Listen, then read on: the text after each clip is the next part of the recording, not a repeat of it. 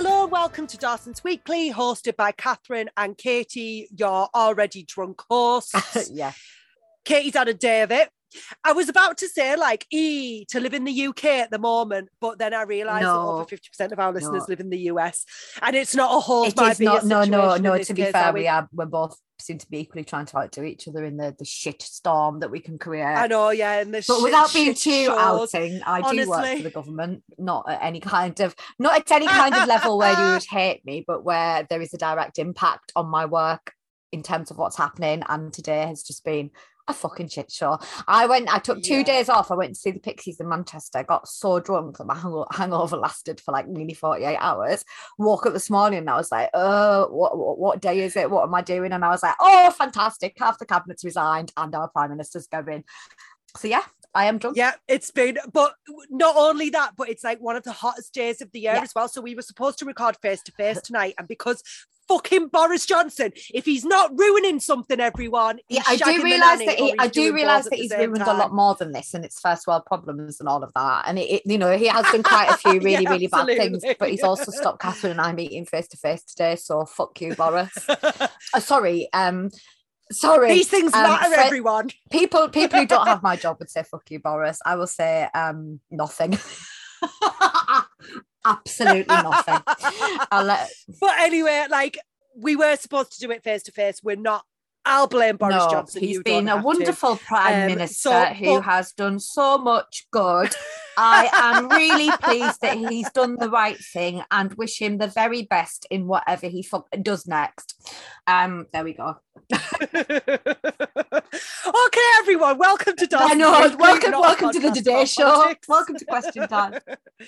I think that UK and the US, we always seem to be just kind of behind each other on how fucked up we can get politics wise. So I do hope, because we didn't really talk about it last episode, but I do hope all our listeners in the US are okay. People message just saying I'm just so angry, or I feel really annoyed, or I feel really upset. And we hear you and we love you. We're all in it together, sadly. We are all in it together. And yeah, if you want someone to talk to if you want someone drunk to talk to, you can certainly talk to us too.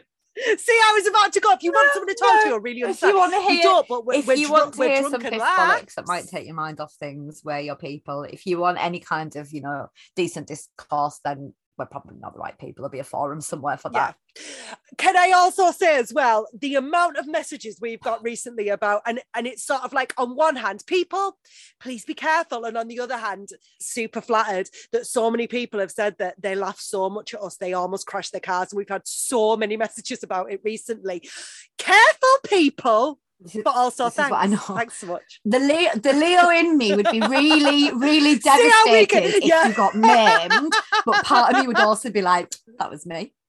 Because I'll be honest, it's been a while since I've made a car crash, so it's nice that I can still do it for completely different reasons now. But anyway.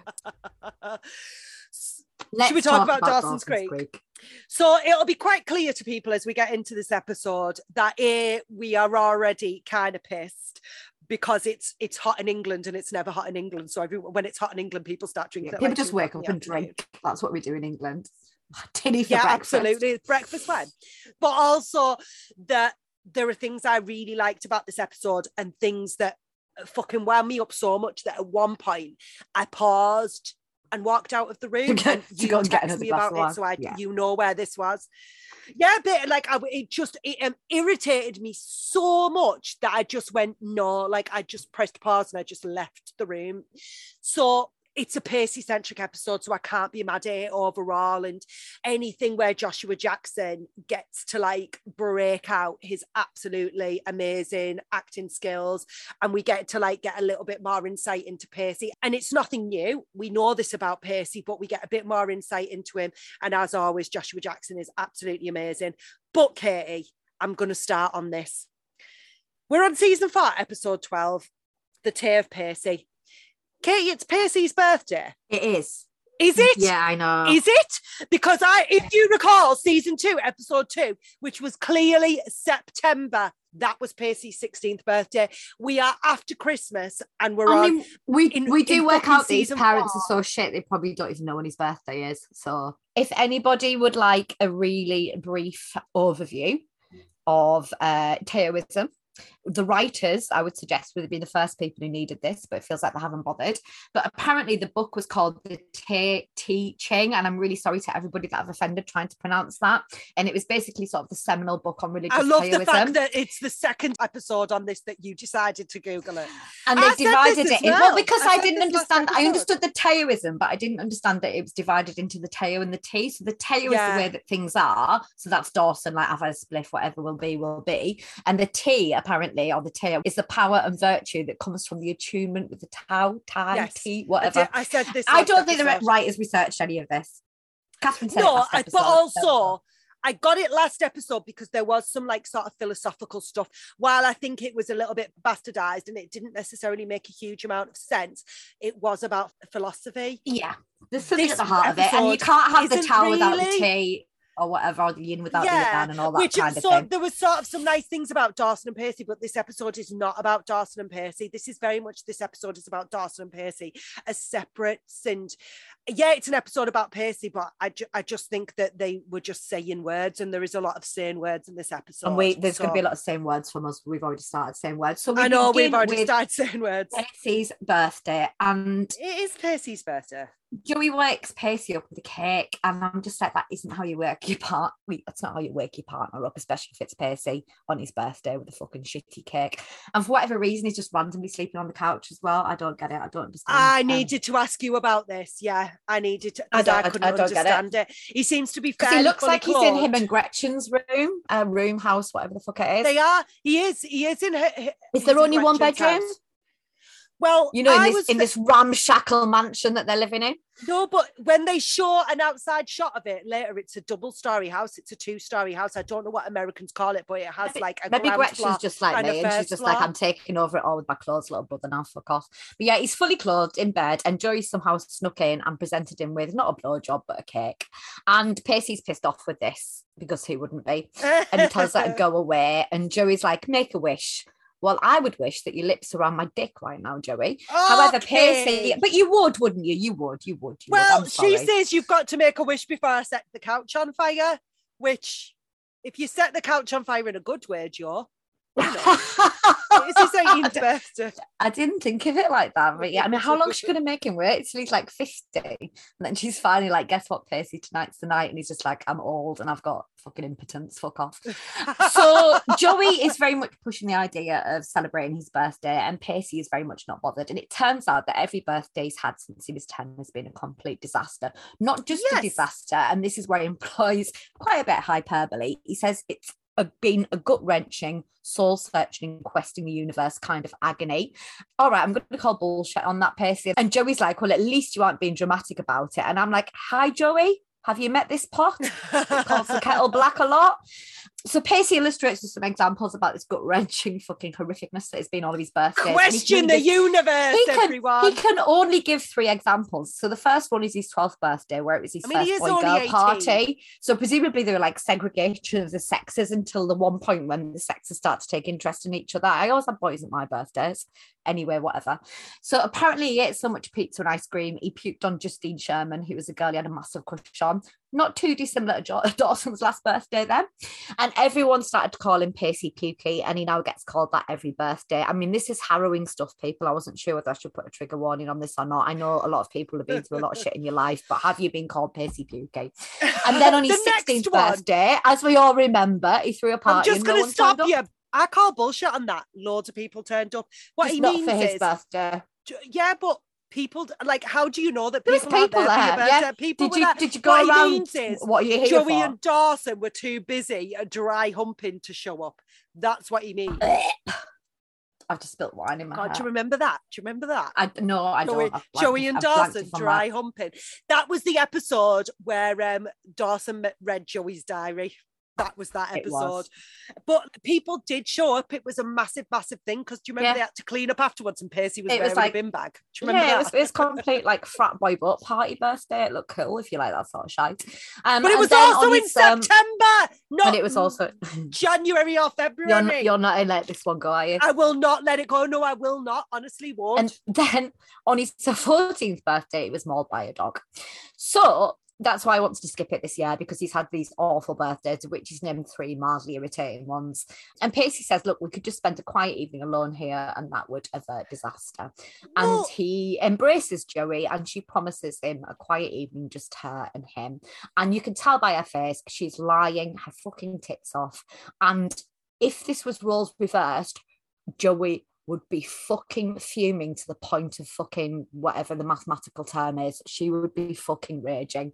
But it's Joey, so she gets to do what she wants. Theme tune. I will say this about Pacey. I really believe, because I don't know if people know, but I was 40 recently and I didn't want anything big and I didn't want any big fanfare and I didn't really want much going on. And I do think that shit should be respected. I know Pacey's over dramatic. I'll take he is being dramatic. I know you sent it directly to my house. Thank you very much.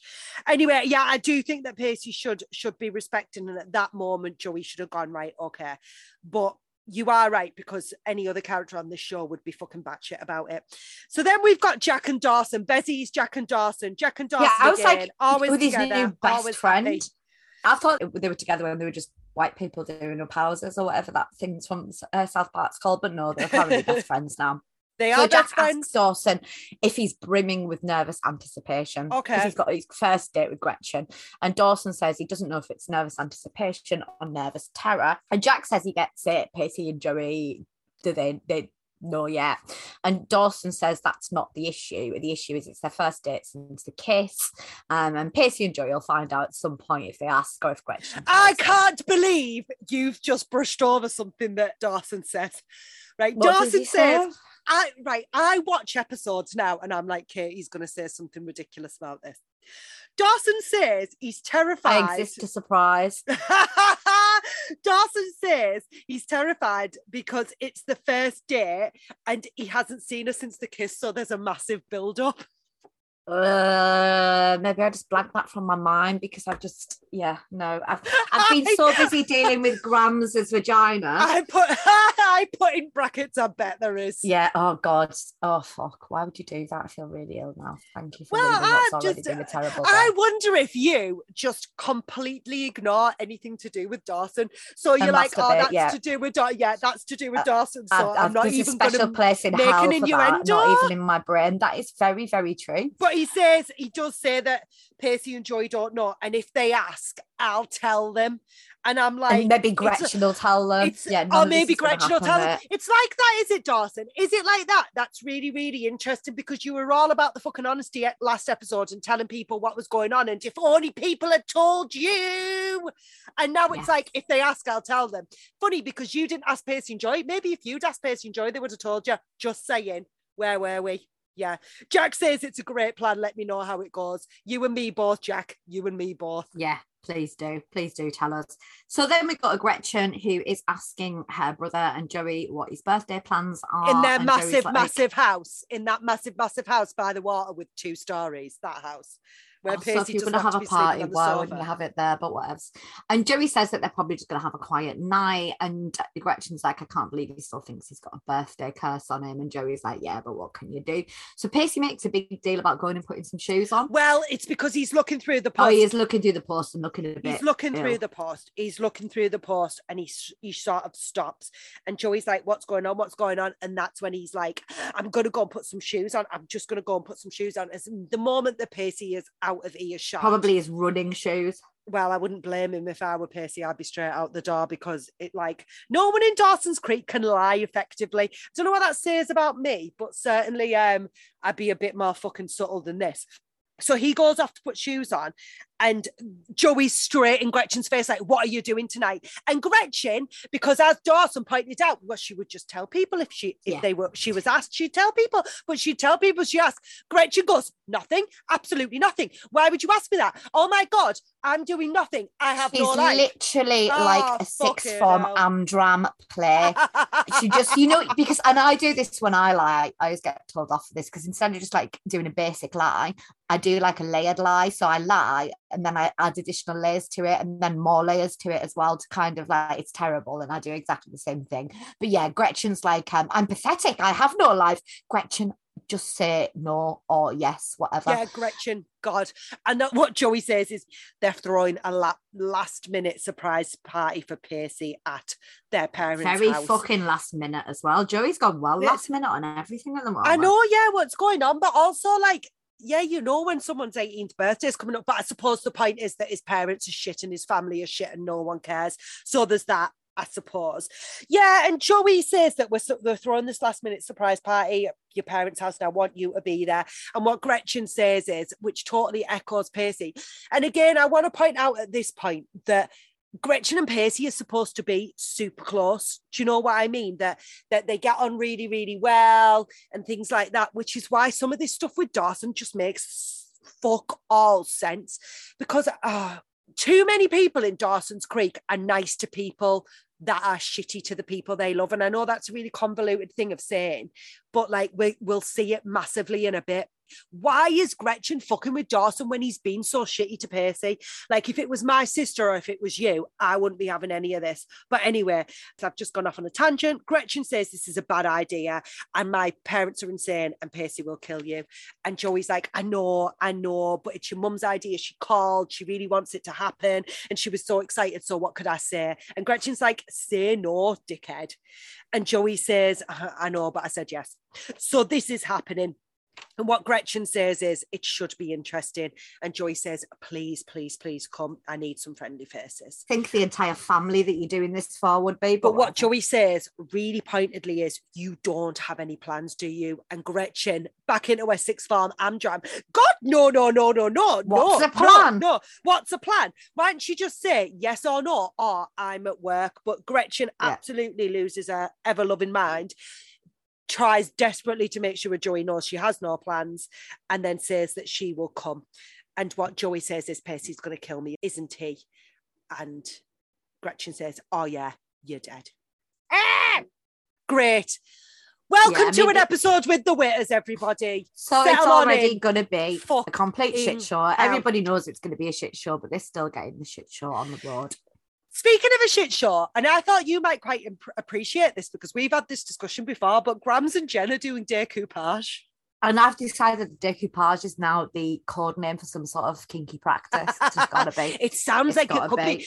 I mean, you've got to give it to the French. I'm into BDSM, water sports, and decoupage.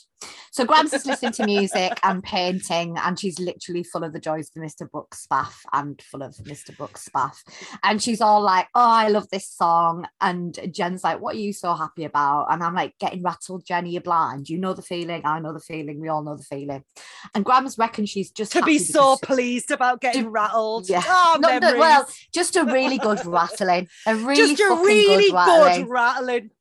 Yes, what's that memory kind of like? I think I can remember. Memories in the corner of my mind. Just get the Ouija board out. Misty watercoloured memories. So yeah, Grams claims she's happy because Jen agreed to do afternoon crafts with her, and I'm like, yeah, sure, Grams, you're happy because your industrial lube order arrived.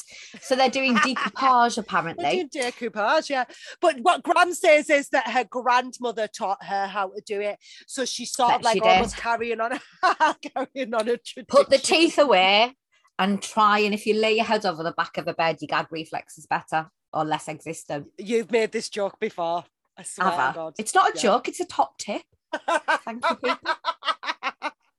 Top tip. I mean, you will look like an absolute fucking twat and all the blood will rush to your head, which you'll have the problem of potentially fainting halfway. Will you not look like one of those snakes that can disconnect their jaws? Yeah, but what man doesn't want to be with a snake that can disconnect the jaw? That's why I would hope all of them. But I'm sure that I was literally a snake that could disconnect my jaw. Anyway, I'm sure there's a fetish. That's going to be if I'm ever going to be single again. That's going to be my Tinder profile. A snake, like a snake that can disconnect its jaw. No, just a snake, because I'm a fucking snake. Might bite, but can disconnect its jaw. Anyway, so she's asking Jen what her plans are for that night, and apparently Jen still has 5 hours left of the community service that we've only ever seen her do once. And apparently she's driving. I thought that went quick, didn't it? That Wasn't went like very 200 quickly. hours? So she's driving teenagers for responsible rides, which like knit your own jokes up because they're all there. And Jen thinks it's a waste of time. Katie can't even be bothered to innuendo. Well, I would innuendo it, but then it all gets ruined later on by someone who takes the innuendo too far. So okay. So Grams is still floating on a sea of dry orgasms and Viagra. So Jen pushes her more. Did you say dry orgasms? Yeah. Because menopause. So Jen pushes her more, asking her why she's so happy. Jen's like, "You're thinking about sex," and Grams. I loved this so much. But then Jen skills her the way that Dawson skills old people, and she's like, "It's perfectly natural to enjoy sex. Yeah, cheers, love. I gave birth to your bitch mother." Do you know what I mean? Like Grams knows sex. We all know that Grams knows sex. And then Grams says, "I admit I enjoy Mr. Brooks' company, or cock as it's called, but I'm most certainly not in love." I thought that was a good euphemism, yeah. And that was a good way of getting around it, because she didn't actually ask if she was in love. Jen's actually asking if you're enjoying every 8 inches of Mr. Brooks, because I've decided Brooks has BDE. He's got big dick energy. Is 8 inches BDE? Could we be more generous? Mr. Brooks does have big dick energy, though. Yeah, I totally agree with you. Like anyone who's that confident in the way that they talk to Dawson Leary. All right, so Mr. Brooks has a 9-inch penis, we've now decided. Sorry for anyone who's eating their tea. Grams reckons that they're not having sex, and I also reckon that I'm not a self-obsessed Leo. And Jen's like, "Have you had the talk?" And I was like, "Mate, if this is about contraception, I think that ship sailed around about the same time the fucking Titanic did." Yes, she's trying to have a contraception talk with Grams. And like, no offense, I understand that people can still, but like Grams is clearly meant to be over 60, and the chances are that she has gone through the menopause. I mean, safe sex isn't just not getting pregnant, obviously. It's not getting STDs and things like that. But I don't know, I think syphilis is like the kind of STDs that were prevalent. Katie, you've got to remember, SIDS is prevalent in Cape Side. SIDS is prevalent and getting better. You look back at yeah. Jen says that she also needs to know what he's into. He might be kinky and like BDSM or toys. Now, I don't wish to shit on your parade or your face, Jen, but BDSM and or toys, it's not really that kinky. Shitting on faces is.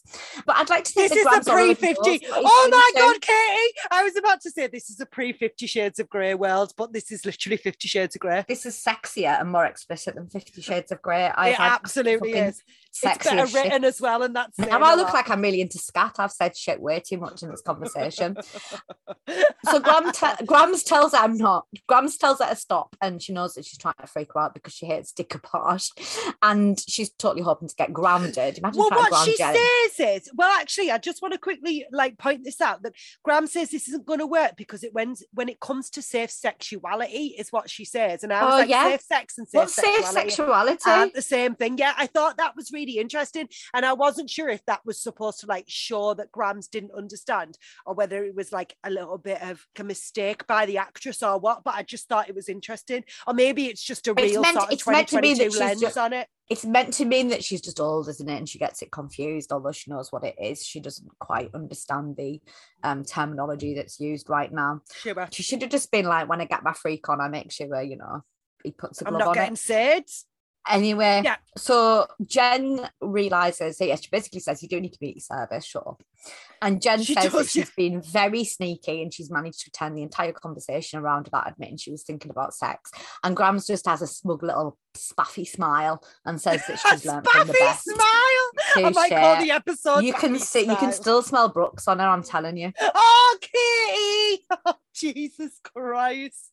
Well, Jen's like, "Oh, true. What a scene, eh?" We're at Gail's Fishy Surprise next, Katie. I feel like we're at Gail's Fishy Surprise Speaking of STDs. a lot, but yet never at Gail's Fishy Surprise. I don't know. Anyway, this opening to this scene made me fucking wretch. I don't know about you, as well. But Dawson sort of crawls in. Ambles in. Slithers in. Yeah. And basically, Gretchen goes, well, hello there, handsome. And I was like, I'm actually properly barking. I know, honest to God. I was just like, I stopped it at that point. It's just awful. A couple of times. And he just like looks the way she says so it, she's smug. like, hello there, handsome. But also, I will say, purely on a writing sort of basis, it doesn't make any fucking sense because she's like, hi, handsome. And then she's like, oh, by the way, I don't want to fucking go on a date with you. Yeah. Well, Dawson starts it by... make sense, do they? Dorset starts it by saying, where would you like to be taken on their date tonight? And I was voting for Dignitas because that's where I'd want to go on a date with Dawson. Oh my God, Kate. But I'm sorry, but I would. And we get into Gretchen's terrible drama again, and she's like, the date? And Dawson's like, yeah, the date. And then he realizes that she doesn't sound too excited. And Gretchen says there's been a plan. Her parents had planned a surprise party for Pacey. Joey was going to tell them, but she's going to instead. And Dawson's like, okay, it's not much of a first date, but he clearly doesn't care where he fingers Gretchen as long as it happens. And Gretchen, even in front of her parents, apparently. Gretchen thinks they're getting fingered in her parents' kitchen in front of their cousins, her overeating sister, her abusive father, and Pacey and Joey possibly isn't the best place to do it. Mute overeating sister, the cow, as she's wonderfully called later. So she does say maybe it isn't the best place to come out of the closet, and Dawson says it's not exactly a secret, and I'm like, it fucking is though. And Gretchen's like, I mean, it really is because there's literally only you and me know, and Dawson's like, well, my best friend Jack knows. That's still only three people, and two of the people are the people in the fucking relationship. So Dawson's basically like, right, so you're saying we should hide it, and Gretchen's saying we don't necessarily need to hide it, we just don't need to tell anyone yet. It's the same fucking thing, Gretchen. Of course Dawson makes it about, in a roundabout way, about Pacey and Joey, because you've got to remember that what Pacey and Joey did to Dawson is everything, and it will never ever be let go. It's really important everyone remembers that, because Dawson's like, in my experience, sneaking around isn't the best way to get caught doing anything. Like, yeah, Dawson, we know. All right, we get it. Get over it. And Dawson asks if it is genuinely about Pacey and Joey, or if it's about her being ashamed to be on a date with them. Both, I'd imagine, the latter being more. No, the latter. And Gretchen says I did think this. Ashamed. I was like, if I was Gretchen, I'd be so ashamed. You know what I mean? Oh my God. I was like so with Gretchen. I can really understand that Gretchen's like, would I bang him? Yeah, like he's kind of a nice guy. Yeah, we've all been there. I want to be seen with him. We've all been there. So I'm very sorry to the people that we've been there with, but yeah, I know. Those awkward kind of. I will leave it to you to work out if it was you. Oh, that's a good one. Yeah, was it you? It probably was, if you think it was. So. Look at us thinking that all of our exes listen to this podcast. No, I love it. Like, we know some of you do. So Dawson says he understands. Yeah, you're ashamed. Yeah. It's not really necessarily the best thing to lie to them. I get that Dawson does have a point, but also it is very much not the right time now. So Dawson says that, look, he's never known Gretchen to be anything other than straightforward. So what's going on? And Gretchen says that she isn't ready to like go all public. of those episodes where she refused to tell anyone. I don't know. All right, girl, you're knocked up. How's that doing? She isn't. She is when it suits her. So Dawson says something quite interesting. So Gretchen says she isn't quite ready to go public. And Dawson does say something that is true, really. He says that if she feels she needs to hide, maybe if it's something that she feels like she needs to hide, maybe they shouldn't be doing it in the first place. But then he's still like, see you tonight, because he still wants to get wet fingers. True. Right. So Jen is getting ready for her responsible riding with teenagers, and we all just need to take a moment for this. Can I put a preemptive moment in this scene? At some point during this scene, I pressed pause and I walked out of the room because I was so angry, Katie. Like, I was fucking awful, truly awful, angry. Like, I was it's genuinely one of the worst low-level lines upset in the entirety of Dawson's Creek. Yeah, it actually, and there's is. been a lot, but like, I just pressed pause. This is horrific. And I walked out of the room. Horrific on every level. And I'm going to give Toby, and I'm going to give it to him now, and I'm going to say it before we even get started on this scene or really this episode, but Toby's worse than AJ. Thoughts? Oh no, Toby's worse than everybody, including Dawson. Whoa, you're going into that level, are you? Nah, I'm going to that level. Dawson can be an insufferable twat. Who is Toby worse than? Toxic Toby is just the worst. He is the absolute worst. I will say this, I've started calling him Tobes. He's Tobes in all of my notes. But I've started to call him Tobes as well. I do want to put this in at the beginning of the scene. Called Toby as well. Yeah, I know, because it's like, if any used to like that name. Called Toby, we're sorry. But this scene really you might want to me. change your name, however. So Jen, you're absolutely right. Is it responsible rides? With teenagers. Driver thing, right? So everything about this scene fucking bugs me. So Jen's with the woman who clearly runs this whole thing, and she's saying she's going to have a partner she'll be riding with, and that like telling her what she's going to need. And it turns out that it's Toby. And Toby is there, and he is ready to go, and he is awful, everybody.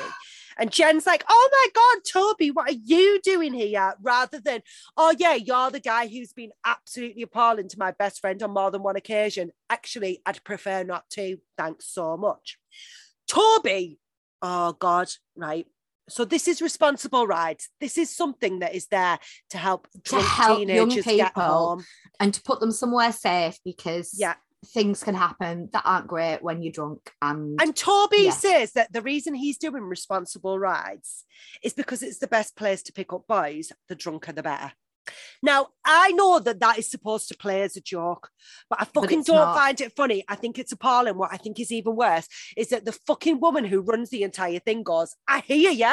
Yeah. What the actual fuck, everybody? So he literally makes a joke about sexually assaulting. Bring me more wine teenage boys. Like, it makes me feel sick. And if you just think about, like, and I know it's a joke, but it's not a joke. It just isn't. Like, I make some awful jokes as well. Like, I really do, and a lot of you will have heard them on here.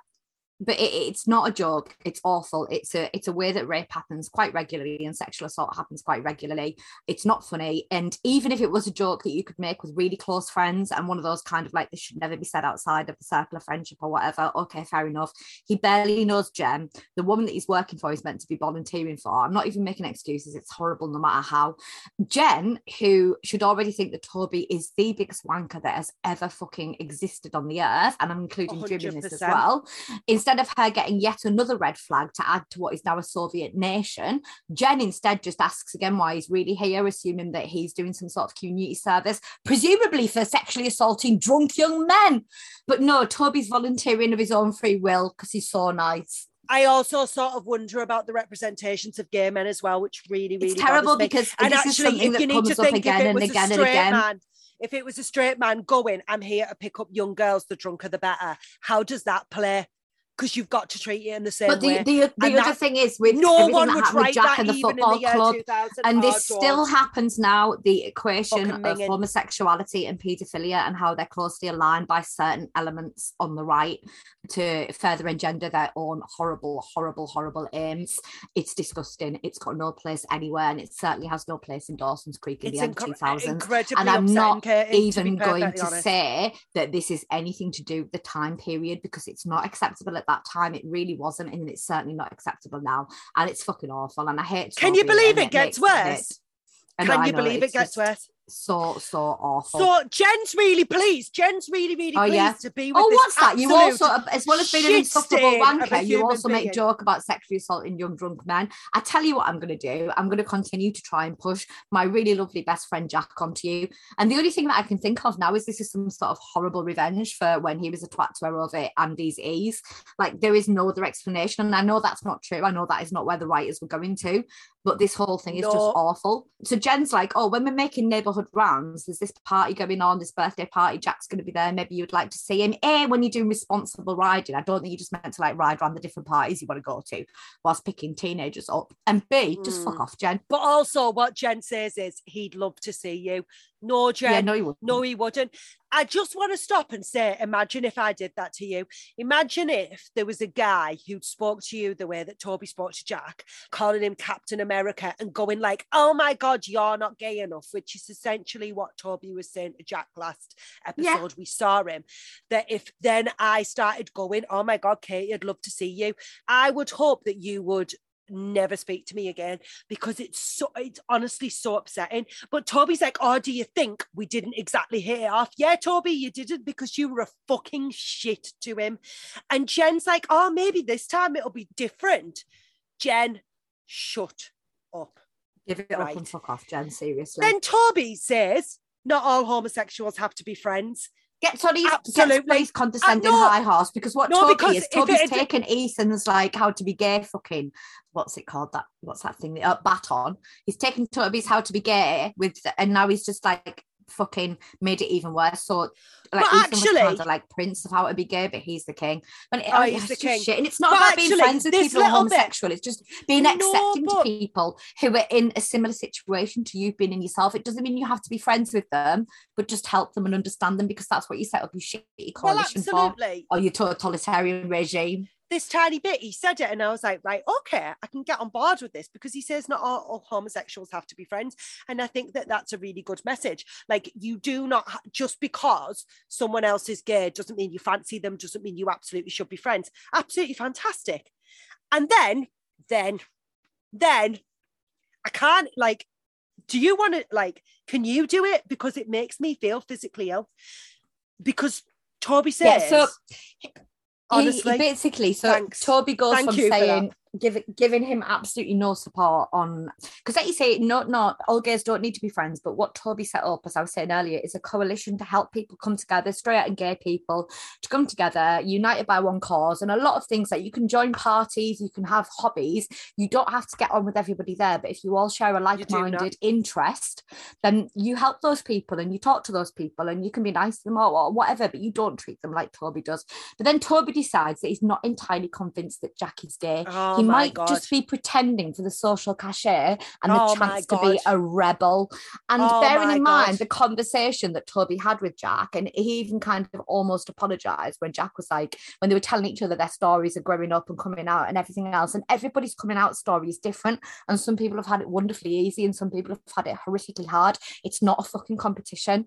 It's something that you support people with, that you understand. It's gaslighting at its absolute finest. But I cannot believe that this was actual dialogue. And bearing in mind, I believe that Greg Berlanti was still the showrunner at this point.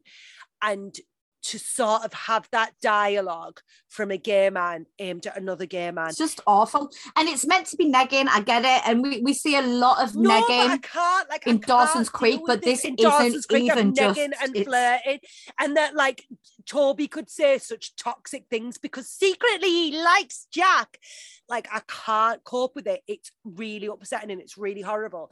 So when he said that, I paused the TV and I walked away, because I was like, I can't believe that even in the year 2000, they were having characters say this. And like, it's fucking upset me so much. And I can't believe, because Jen's response, rather to punch him full force in the face and go, who the fuck do you think you are? I refuse to be anywhere around you. Jen's like, oh my God, but he's great. He's built like a Greek god. Jen, because that's what it's all about. This is not who you are. It's all about how Jack looks. We're going back to now we've chattled Jack, because that's what we do. Female characters and gays, let's just turn them into chattel, who we try and just sell to whoever we want to give them to. But Jack's lonely, Katie. He's lonely. So that makes it all right. If you're lonely, 100 years on my own than one day with Toby. 100%. Like, I'll say it one more time. I find this scene deeply upsetting, and I find that Jen, rather than just saying to Toby, do you know what? Fuck you. I'd rather lose these last 5 hours of community service and go to prison for a month than I would spend any time with you. Stay away from my friend. Agreed. And then she's like, but he's a Greek god and he's lonely. Like, oh my God, I just can't. I really can't. And Toby's like, oh, you're not trying to set us up, are you? Don't tell me you're trying to set us up. We need a voice for Toby, don't we? Jen says that she is trying to set them up just as friends. And Toby says that's good because he's taken, and Greg is extremely jealous. So either Greg doesn't exist, or if Greg does exist, extreme jealousy is not really the character trait that you want to portray from your boyfriend to make him sound good. Massive red flag. It's horrible. Like, it's horrible and upsetting, and I didn't enjoy talking about that. And I'm really upset with Jen because it's not who she is. And as I say, the out of character Olympics continue.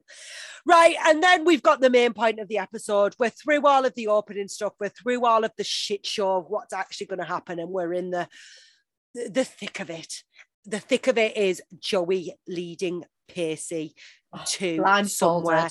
He's blindfolded, which we all know you can see under those fucking blindfolds. Let's be perfectly honest. He's outside. And he's like, where are we going? Blindfolded him to like take him to bed and do the. Well, that's what he wants. Want to do, and that bless is what his heart, because that's what he wants. What he wants is him and Joey, and what he says is that us on a remote dock, candles, champagne, birthday cake, which you'll feed me by hand, while serenading me off key. Of course, dressed only in Victoria's Secret's lingerie. I was like, while she's taking him up some stairs at this point, and I was like, Pacey, I think me and you can really we can vibe, because I will be happy to do this for you, seriously. And he says, after which you'll lay me down under the stars and ravish me. And I just feel so bad for him, because this is what he wanted. And to the extent where Joey consents, that's what he should be given. That's his stupid magic, like that's his ideal. He knows that that's never going to happen. But even if they just shared a bottle of champagne and some cake by the side of the pier and talked about the future, talked about love, did all of those things, that would have been lovely, because that's what he wanted. But instead, so Joey's gone against everything that he wants. She takes his blindfold off and he's in the very, very last place that he would want to be. Then we get a really sad scene where they open the door to the surprise party. His dad's watching hockey on the TV. His mum and his cousins are fussing about doing stuff, and they're like, oh shoot, we've missed it. And then do like a really half-assed surprise. Oh, and Dawson's there, fucking brilliant. Like, happy birthday, Pacey. Yeah, a kid runs past and smacks. They're his nieces and nephews, aren't they? Not his cousins. Yeah. Sorry, I get confused. Kerry's kids. I've got no family. Of course you do.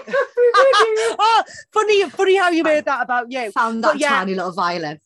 A kid walks past, smacks Pacey in the stomach, and then Doug walks in and goes, there's my birthday cursed little brother. I can't wait to see what disasters befall you on this joyous occasion. And let the games begin.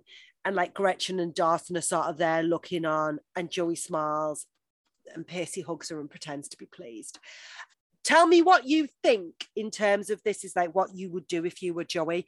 I understand why Joey said yes. I'm going to give this to her. I don't know if my husband's mum rang me and was like, we want to do this. I went through this in my head because initially I thought the same. But if I knew how dysfunctional my partner's family are, and I know that all families are not perfect, but this is dysfunctional to a toxic level, and I would have said no. I want to go back to a few episodes ago where Joey wanted Pacey to go to that dance with her, that the Worthington thing, and they were talking about how they went to Sunday dinners with his parents a lot. Do you remember that? Yeah, so Joey's had enough experience of his family Joey apparently to know how toxic they are. His family. And I just I'm not saying because no, but the point is that I don't think Joey has, and I don't think the writers remembered they did that, is what I'm trying to say. And I don't think also as well many people watch it as closely as we do and our listeners do, and sort of pick those things out. But do you know what? More than anything, Pacey's told Joey that his family aren't great and that he doesn't love them and that he's had to move out of his house. So I think I get why Joey's done it, because as a 17, 18-year-old girl, it must be really difficult to say no. But I think I would go, oh shit, I'm so sorry, we've already got plans and I can't change them. It's really, really special. But that's neither here nor there. I think it must be really, really difficult. So then we've got Gretchen walking around and Dawson being wrestled on the ground by children. Okay. And she asks if he needs help. And then we go to Pacey sat on the sofa. And we're introduced to the mute sister, as I like to call her. So I believe this is Kerry, because it's Kerry, Doug, Gretchen and Pacey, isn't it? Because we commented on the names before. But she's mute and stuff in her face. And she has about one line this entire episode. And Jack and Joey are looking at some pictures. And Joey points out some pictures surrounded by lights. And she's like, oh, so festive. And there's this German Shepherd Alsatian dog in the middle of it all. And Gretchen says, oh, those lights have been there since Christmas 86. And Joey says, well, I didn't know you had a dog.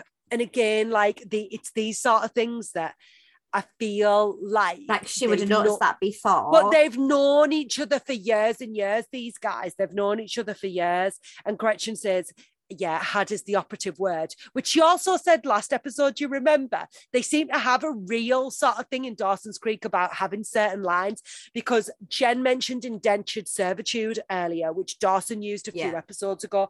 But she says, yeah, had is the operative word. We don't talk about it. But also, I think that there's a big thing here in that there's not really anything remotely birthday-esque up for Pacey. There's no banners, there's no balloons, and yet they've got this shrine to this dog that died. Because why not? Well, why not indeed? We care about dogs more than we care about Pacey. I just feel like Joey and Pacey, they've made a big deal about them being, all three of them being friends for a very, very long time. So surely Joey would have at least had a passing understanding. You know, if one of your friends has got a dog, right?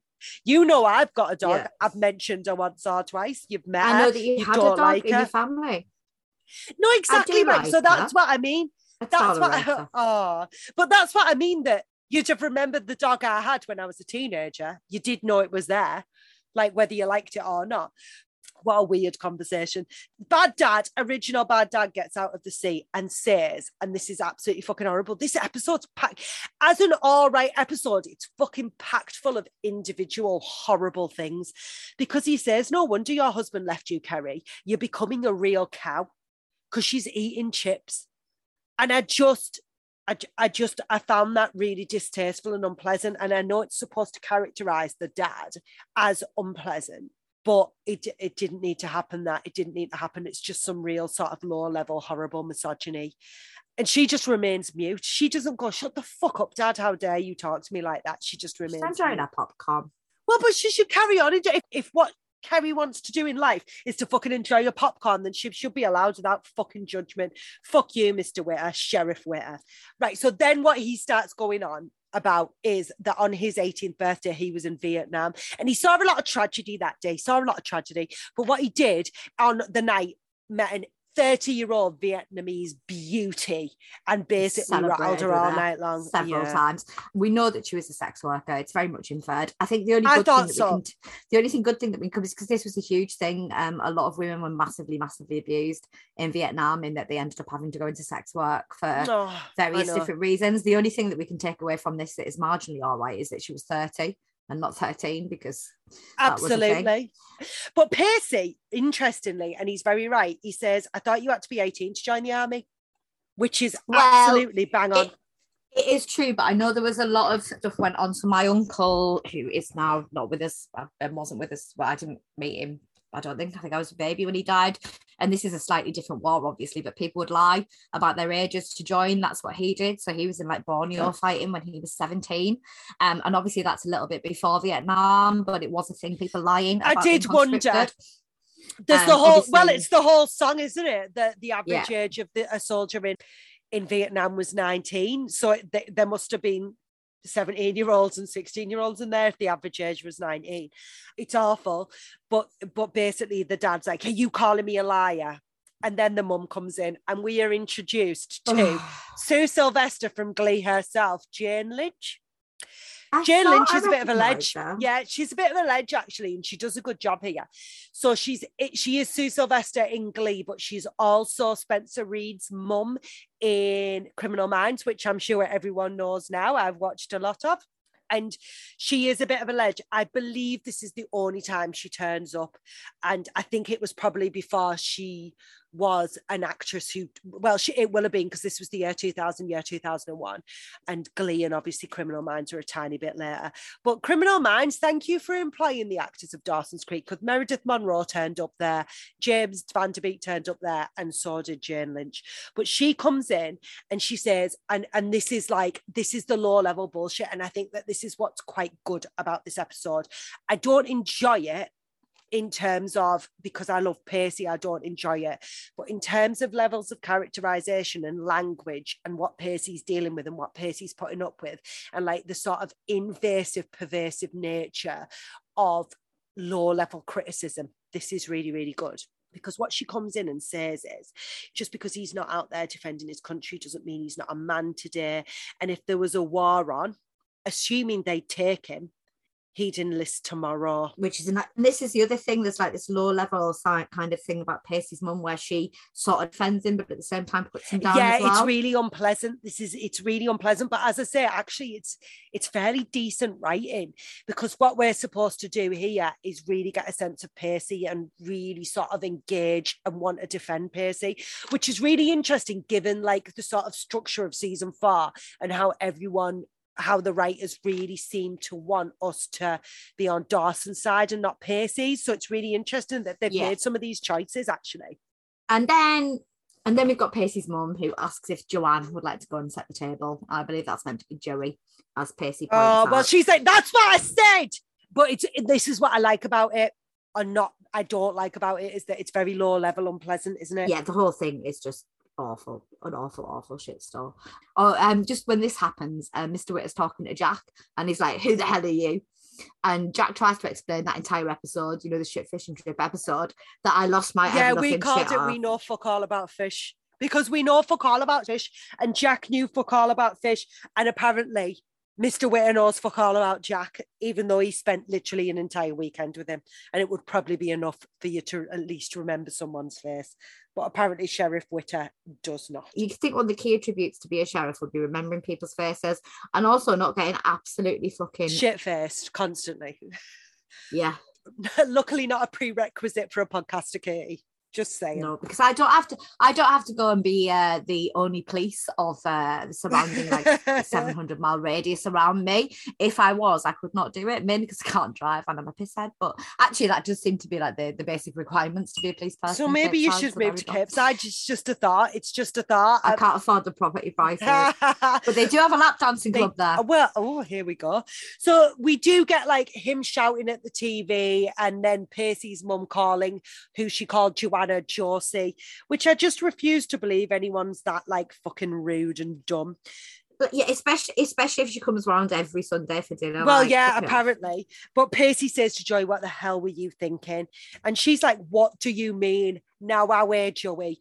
We've tried to defend you and we've said we understand why this is going ahead. But to say, what do you mean after all of these exchanges is beyond me, especially after your name's been got wrong twice. Jesus. And he says, you promised me just me and you promised that. And Joey says, your family out the kindness of their hearts wanted to do this. It's what they wanted. They wanted to throw you a surprise 18th. What was I supposed to say? And Pacey, no, right. We've already got plans. What we'd love to do is the next Sunday that I absolutely have to come to your house, let's make it a Sunday for Pacey's birthday. That's what you had to do, Joey, but no. No, and I'll defend her and I'll say I get why she said yes. But what Pacey then says, and this is America, hear me, please hear me. What Pacey says is they could give a crap about me on my birthday. Now, when you say that, it means that you could give a crap.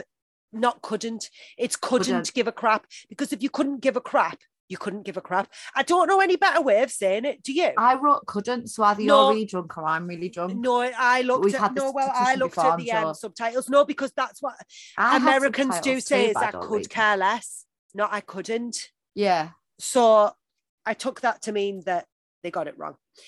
So what Pacey says then is it's just an excuse for his dad to get drunker than usual and then have some cake, tell me I'm a disappointment, and then pass out in a chair while watching animals attack, which kind of sounds like our lives, except replace animals attack. Except we don't have to be up to save Capeside from tornadoes and people driving. We don't have to be up to support MILFs in bad weather. Are you a MILF that grooms young men? Are you suffering from bad weather? Call 911. Capeside police, everybody. So this is the thing that annoys me, because Joey basically says, it's horrible. Granted, they're not the perfect family, but they're his family and he should make an effort. No, you should not. If your family aren't the perfect family for whatever reason, if you don't feel supported and loved by your family, and don't get me wrong, everyone goes through a teenage phase of or just before you're a teenager, you do that I hate you and I'm leaving you forever type thing. You'll inevitably do to your family. I wish I'd never been born. Everybody, I still do that every week, Mum, sorry. But I am a special case. But everybody does do that, and everyone goes through that phase. I'm a Leo, and then I'm like, but I'm glad I was born, because the world's a better place. Because Leo, I'm starring in my own movie and everyone's a supporting actor. But everyone goes through those phases with the family, and that is perfectly fine and acceptable. However, some people's families are just not good, and they're toxic and they're not a good environment. And if you're not in that environment, you need to get out of it. And I didn't know whether Joey was implying, well, she doesn't have her perfect family. Her mum's dead. That's exactly what I thought. That's fine, Joey, but they are your specialist circumstances. And I would never, if one of my friends was saying to me, my family situation is crap, I would never, and I know I joke about it it quite a lot, turn around and be like, well, I don't have a family, it's just me and my mum, I've never known my dad, you're so lucky. It's not fair, it's not true, and every single family relationship is unique and different. Agreed. And how you feel about that is entirely personal and up to you. And if you don't have to keep pushing to make something work if your family is not making it work with you, and if your family's toxicity is depressing the fuck out of you, like it clearly is. Exactly. And do you not remember? But also it's like, Pacey is Joey's boyfriend, and we know that he doesn't like his family, so she certainly knows. Do you know what I mean? There's a difference between responsibility. You know, families that are a bit but kind also, of twee Joey and a bit didn't cringe want to deal with her sort dad. of like, oh, we don't swear at the table, and we've got to have, you know, and we don't tell like rude jokes, and you've got to be very kind of, you know, there's those lovely like families that wouldn't necessarily be the kind of family that I wanted to be part of. I've been introduced to those sort of families through various different people. Everybody's family is different, but if they're nice people, even if they're not your people, that is absolutely fine. But this is clearly a deeply toxic, dysfunctional family, and Joey is just kind of perpetuating the thing that you should make this work. And Pacey has tried to make it work, and we're getting another example, as if his dad twatting him wasn't a big enough example. We're getting another example of why it's not working and why it shouldn't be pushed any further. Also, Dawson did this to him too in the Fuck All About Fish episode, which is what we're calling it. We don't even know what that's called anymore. Oh yeah, when Dawson was fine, you're like, oh, I didn't realise like how bad your dad Dawson was like, oh, I love your dad, he's great, he's great. But also that, it's the two things aren't the same, and Joey was not all right with her dad, so like, and still isn't really to a certain extent, so it's just all a bit, it doesn't sit well. So Pacey says it doesn't matter what effort I make, I'm going to fail. And Joey's like, what are you going on about? What do you mean? And he's like, nothing. And she says like, right, okay, we'll get through this together. We'll get through it unscathed. It's going to be all right. It's going to be fine. And I just thought it was really unfair. It's perpetuated. It was really, really unfair. And if I was a teenager watching that, and I again, going on about my family situation, all the rest of it, fair enough, I can say I didn't have a family and whatever else, but I had a fucking fantastic mother, and I'm really grateful for that. And my childhood memories, because I've got such a wonderful mother, are brilliant. So I am actually really fucking grateful for my family situation. And if I was watching that as a teenager who was struggling a little bit, that wouldn't have helped at all. I think it's really, really interesting, isn't it? The messaging. But he says at the end of that, like, she's like, we'll get through this. He's like, I wish that were true.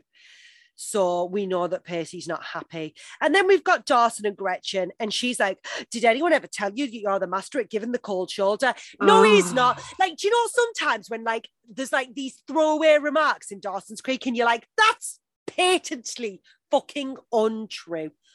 Dawson is not the master of giving cold shoulder. He's the master of sulking. He's passive aggressive as fuck, but giving a cold shoulder, not so much. And he says, I'm just mingling, which made me lol. I'm not even gonna lie. Yeah, because minging was a phrase to describe unattractive people in our specific area of the UK, and other people I know, possibly Louise, for example, Scousers I think have minging as well. So I was just like, who says minging? Like, let us know. Who says minging? I think it's a northern thing. She says, yeah, you're mingling with everyone but me. And he's like, and I will give this to Dawson, he's like, well, am I the only person who remembers the earlier conversation we had where you basically like said that you didn't want to go on a date with me? And she's like, funnily enough, I wasn't going to finger bang you next to Kerry's big bowl of popcorn whilst watching Wild Animals Attack. Like, she randomly says, I'm trying to forget, and I'm hoping we come to some mutually agreeable situation. Well, why didn't you discuss that in Girls Fishy? Yeah, like it's all a bit, like, it's all a bit weird. Like, Gretchen's like, oh, why aren't you talking to me? I will rarely jump to Dawson's defense, but Gretchen, you told him you didn't really want to be seen with him earlier. So like, of course he's not all over you like a rash. I can't believe I've just defended Dawson. Everyone put a pin in that. Everyone put some sort of massive like a flag on it that says Catherine. Season 4, episode 12, Catherine defended Dawson for a hot minute, because it won't happen again. So she's saying that she doesn't want a problem with him, and we want to come to a solution because I want to kick your ass in Monopoly. All right then. Sounds a hoot. Then we were Jen and Tobbs, and like, I can't. I can't even. Jen Tubbs and Greg, who's either the made-up boyfriend or the world's worst boyfriend ever because he's got, extreme jealousy. So Jen wants to hear about his mysterious boyfriend, and Toby's like, there isn't much to say. He's just head over heels. Just head over heels, and I don't know why. Oh my God, I can't imagine why anyone would even care about little old me. Can you imagine? Little old Oh Tubbs. my God. Fuck you, Tom. He's also absolutely perfect, apart from the extreme jealousy one would presume. He's Jack's polar opposite and gorgeous. Like, why would you even bring Jack into it if you didn't fancy him? And Jen picks up on that, and she's like, do you not think Jack's gorgeous? And Toby has to fucking be awful again. He's like, in a fratty sort of way, I agree, but Greg is James Dean. James Dean, everyone. Brooding and tortured indeed. There's another red flag. So he's extremely jealous and tortured. I put in brackets, he sounds like an absolute dick. Two dicks together, perfect. But it's also like you take each other out the equation. Problematic representation. You're doing it to the rest of fucking... Of course it is, because somebody needs to be tortured and extremely jealous. Yeah. And that means that they love you more than anyone ever. Fuck off. So Jen says that Jack's all of those. Well, he's sort of fucking tortured. I mean, tortured maybe in terms of like coming to terms with his past, his brother's death and everything else, but he's done really well with that. So Toby's like, I'll take your word for it. And then he just reiterates that Greg is perfect. No, he can't be if he likes you. And then he's like, he's blonde and beautiful, like that famous blonde James Dean. James Dean was blonde? I thought James Dean had dark hair. No, he was blonde. Have I only ever seen black and white? Yeah, he was blonde. Oh my God. What colour hair did James Dean out? Yeah, he's blonde. I thought he had brown hair. Anyway, been out since he was 12, and this really pissed me off. He says his mum is a famous lesbian who teaches poetry at Harvard. I think what you mean is his mum is a famous poet who happens to be a lesbian. Do you know what I mean? She's famous for her poetry, not famous for the fact that she fucking licks dish. Like, for fuck's sake, like that in itself is another massive slur on homosexuality. It's horrible. But also, famous lesbian. No, she's a famous poet and academic. Yeah. She just happens to be a lesbian. Yeah. You're like, can you imagine Darwin being described as like a famous heterosexual who also happened to discover the theory of relativity? It's toxic, it's nasty, and it's Darwin's shite. Not relativity, and he's like, but okay. Oh, what was Darwin? Gravity? No. Oh my God, Darwin was the theory of evolution. No, Darwin's a theory of evolution. Gravity. For fuck's sake, I'm really drunk. Newton. Einstein. Isaac Newton. Oh my God, I've got 2 degrees and I'm very, very welcome to science with Katie. It's almost as good as maths with Katie, but not quite. Stick to subjects, you know, like it's absolutely horrible, but also pre-Google, where like I was like, well, surely you would just be able to find that out, but obviously it was pre-Google where you wouldn't just be able to type into a search engine famous lesbian poet, which is awful, but you know what I mean. It's awful, but it's ridiculous, because what he says after that is he's just a man, you know. Oh, Toby, get off my screen, get out of my life. Remove yourself. Get out of my nightmares. Get out of my car. Honestly. So yeah, and he shits rainbows, presumably, whatever. Because he's just so perfect. So Joey, Katie, come on. Like, I mean, all right, whatever. I just don't care. I just really don't care, Toby. I detest you, and I want you to come back from where I just don't know what the writers were trying to do with it. I just can't. And even if they do a 360, they've already given us his background. It doesn't matter. I don't care that he's bullied. I don't care that he's had a tough life. It's like saying Jeffrey Dahmer. He had a bit of a bad life. He was abused. He did have a horrible, horrible life. He also literally skinned men alive. Therefore, I don't like Jeffrey Dahmer and I don't like Toby. And I am equating the two together. I don't care. So Joey finds Pacey outside of the party because who the fuck could stand that party?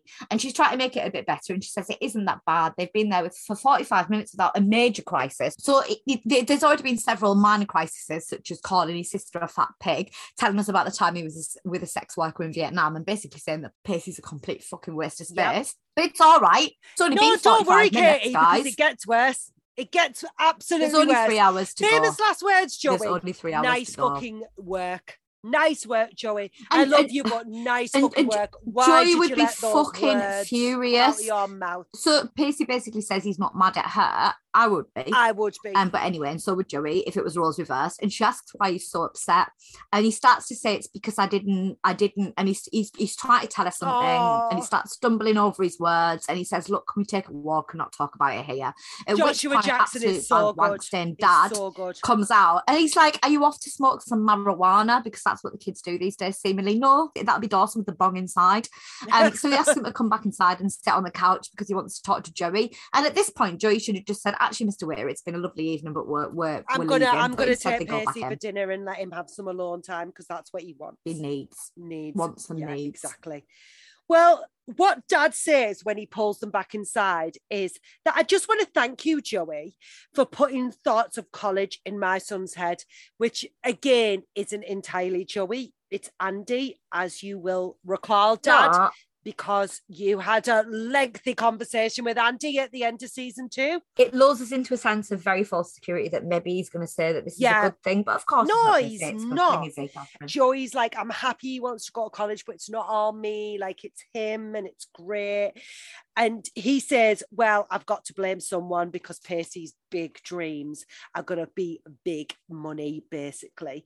And if I'm going to, like he says something along the lines, if I'm going to have to finance another dropout half-assed education. Which, like, in all fairness, no, not all fairness, but is also a shot at Gretchen as well, which no one ever develops or deals with, because what Pacey does is he sticks up for Gretchen and says she didn't drop out of school. And he says, really, because I didn't realise that working as a barmaid in a fish restaurant qualified as an education, which, okay. And then he says, I'm just an uncouth, educated police officer putting my life on the line every day for this town. Oh, God. Okay. So what do I know? And Joey says, don't think Pacey will drop out. Like, I think that, he'll do great. And the dad says, I appreciate your youthful optimism, but my prediction is if he doesn't drop out, he'll flunk out, which is like, it's all so nasty and pervasive and horrible, isn't it? And he says, it's a waste of his time and my money.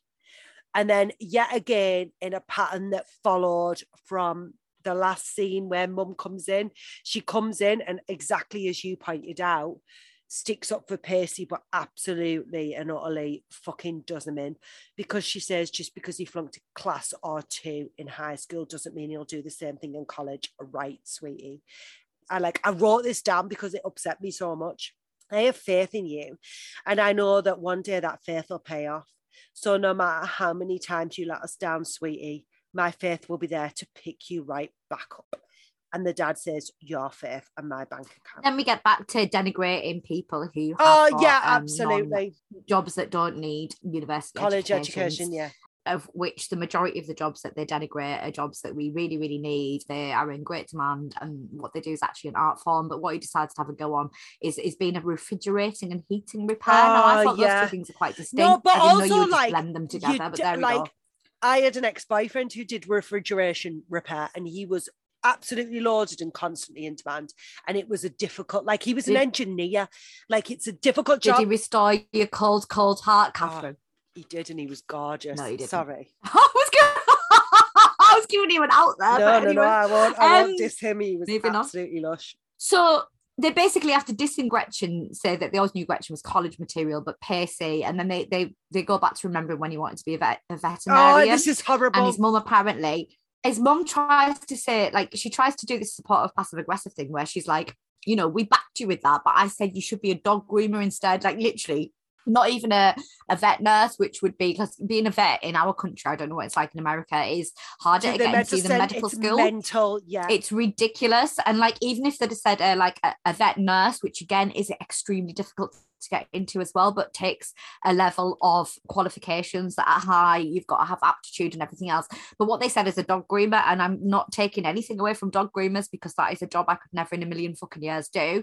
Every career is an art. That's the thing. Like, every career takes talent and it takes skills. And like, dog groomer, be a dog groomer, not a vet. But what they're trying to say is you couldn't get further. You couldn't get further from a dog groomer to a veterinarian, is what they're trying to do. So we go from this absolutely awful disparagement of Pacey that is just getting more and more insidious with each coming scene, really, into what I think is meant to be something randomly lighthearted and is just fucking mental. So we've got Dawson, Gretchen, and the random don't think kids, it is lighthearted. Who are now nieces and nephews. It's done badly, and I get what they're trying to do. I think I get what they're trying to do. But I know you're going to make it about yourself, so I'm going to give you this scene. I am going to make it about myself. You text me and you were like, funny. Let me have this scene. So let me give you this scene while I drink wine. They are all in the dark. Literally, figuratively, and like us all, anyway, listener and us. So they've got these children in the dark, and Gretchen has a surprise that she wants them all to see. Can I just and jump in? Now is not the time to get your vagina out, Gretchen. Seriously, it's bullshit. You'll probably know my kids have a little star machine. I bought one of your children. I bought it for them when they were a lot younger.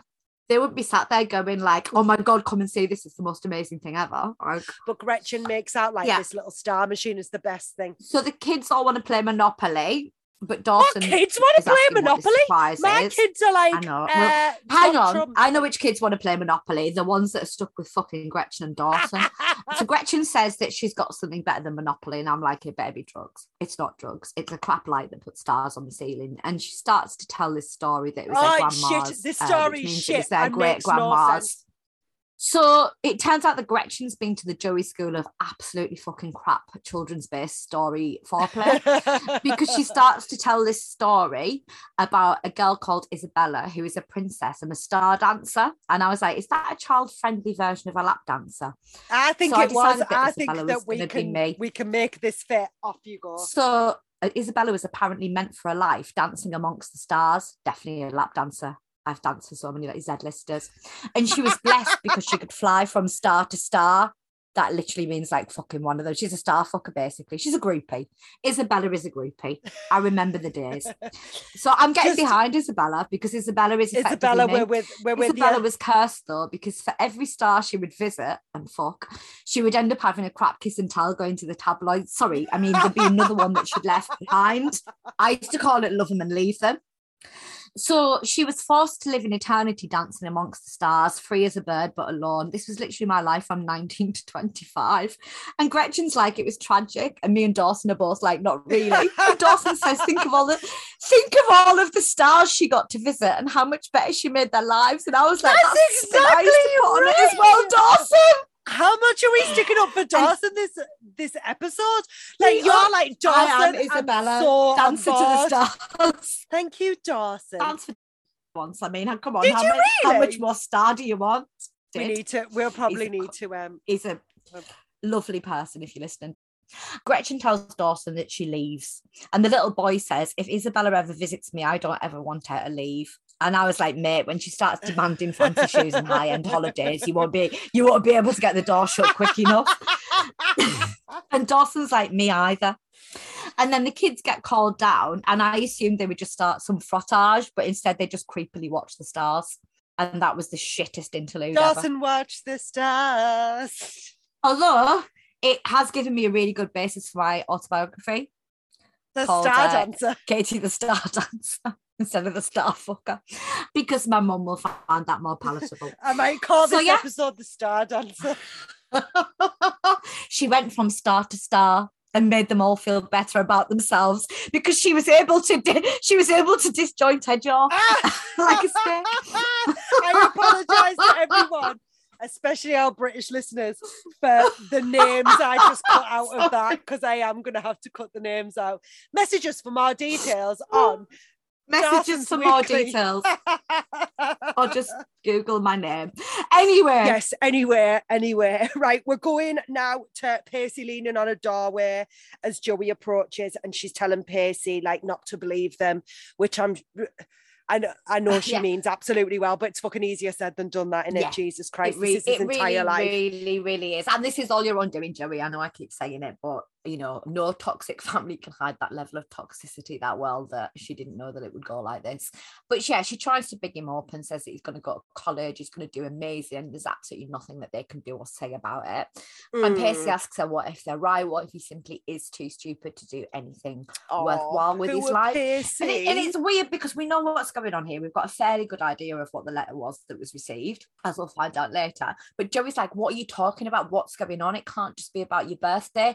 Bearing in mind the scenes that have happened inside the house, yes, it absolutely can. Everyone just immediately guesses there's something deeper to it, and that Pacey's quite happy with being absolutely derided by his family on a daily basis.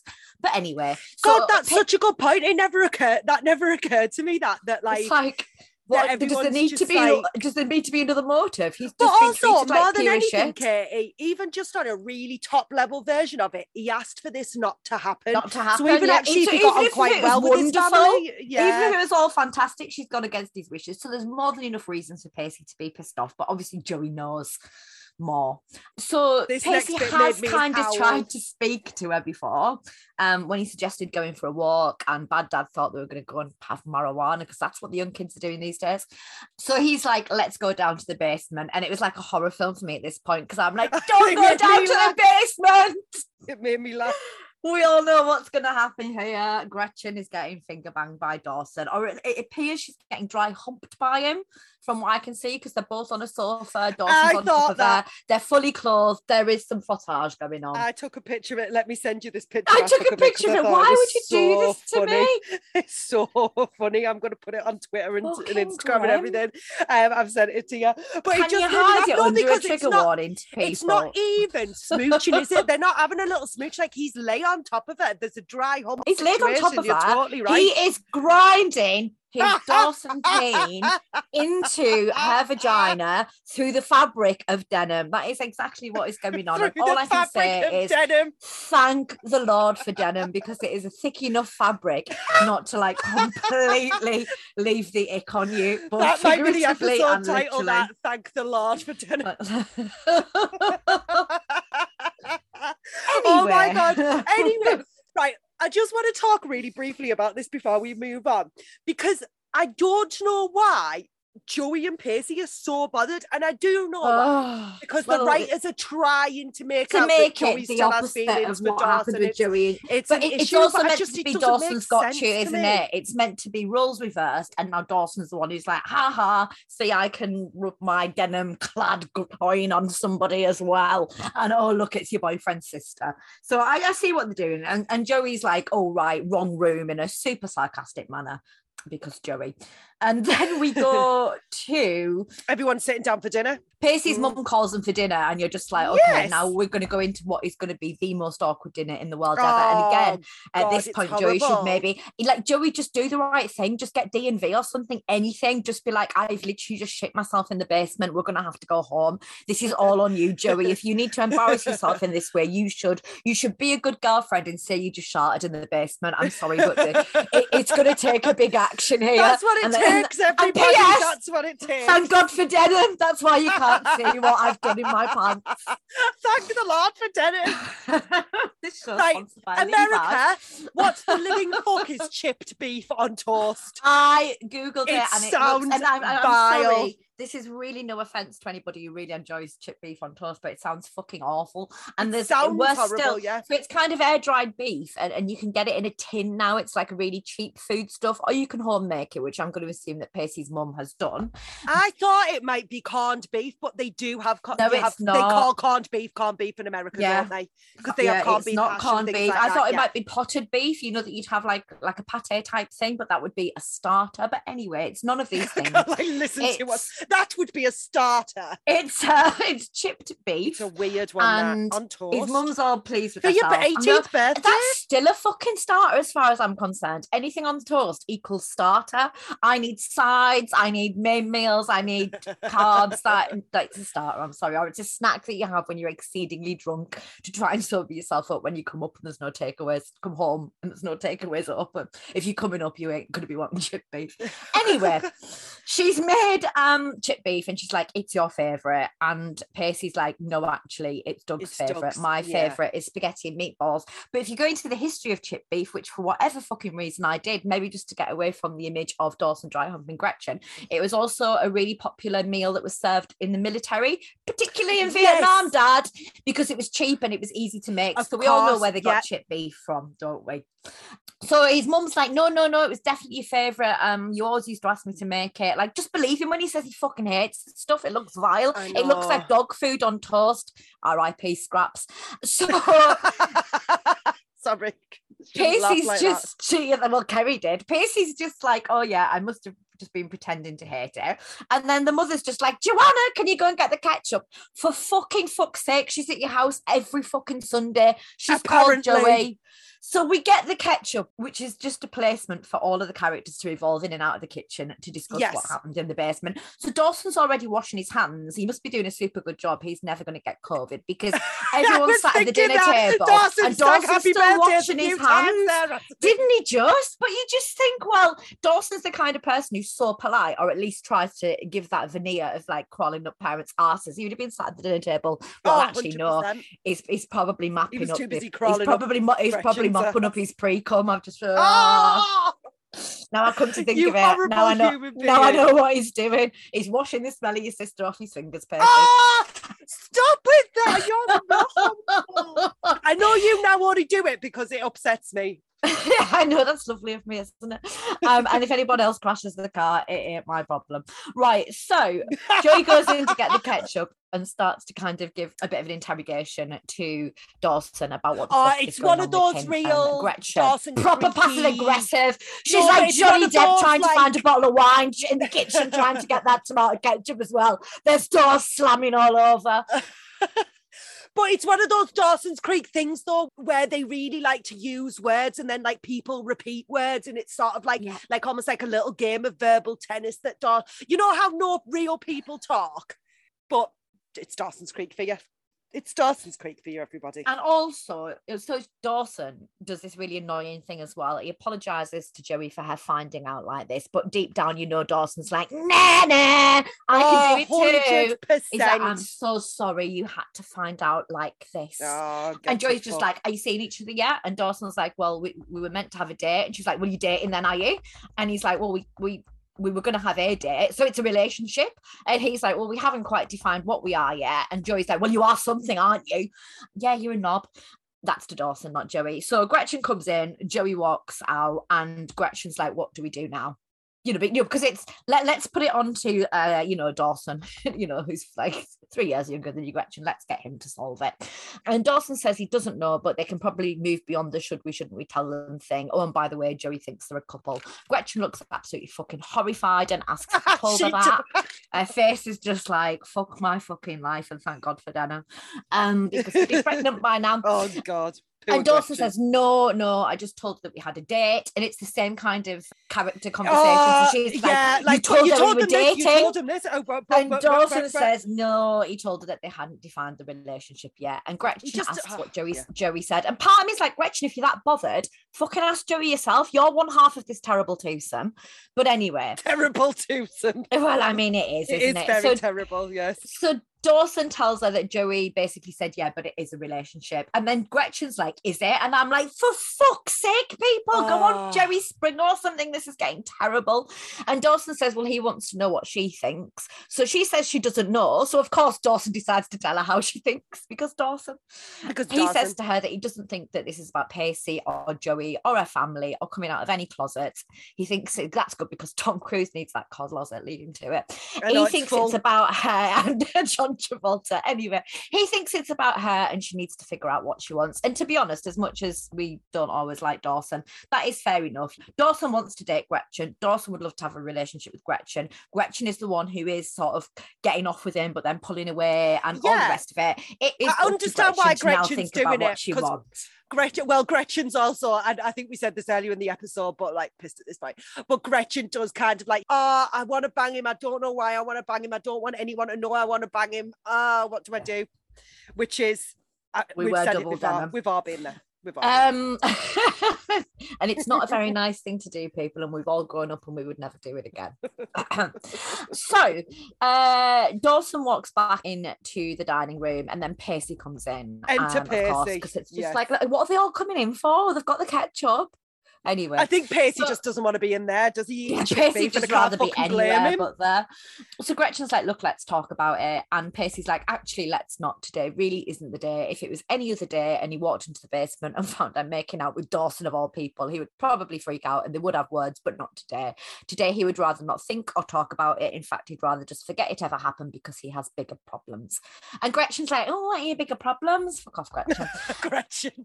And Pacey basically leave it alone, Gretchen. Yeah. Gretchen, you've done enough damage. No one's ever going to be able to sit on that basement sofa again for a start.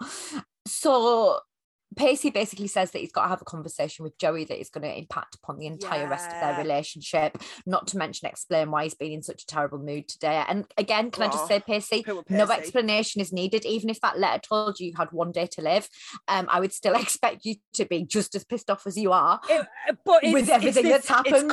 It's continuing this trope that Pacey's birthday is the worst day ever for him every single year. No, it's not his birthday. It's his family that's cursed. Yeah, absolutely. So she says, you know, what on earth are you going on about? And Pacey quite frontally just tells her that he would advise her to stick to her own dramas. Because they're more entertaining, is what he says. Now, Pacey, I'm on the receiving end of this and I don't find it entertaining. I will say that.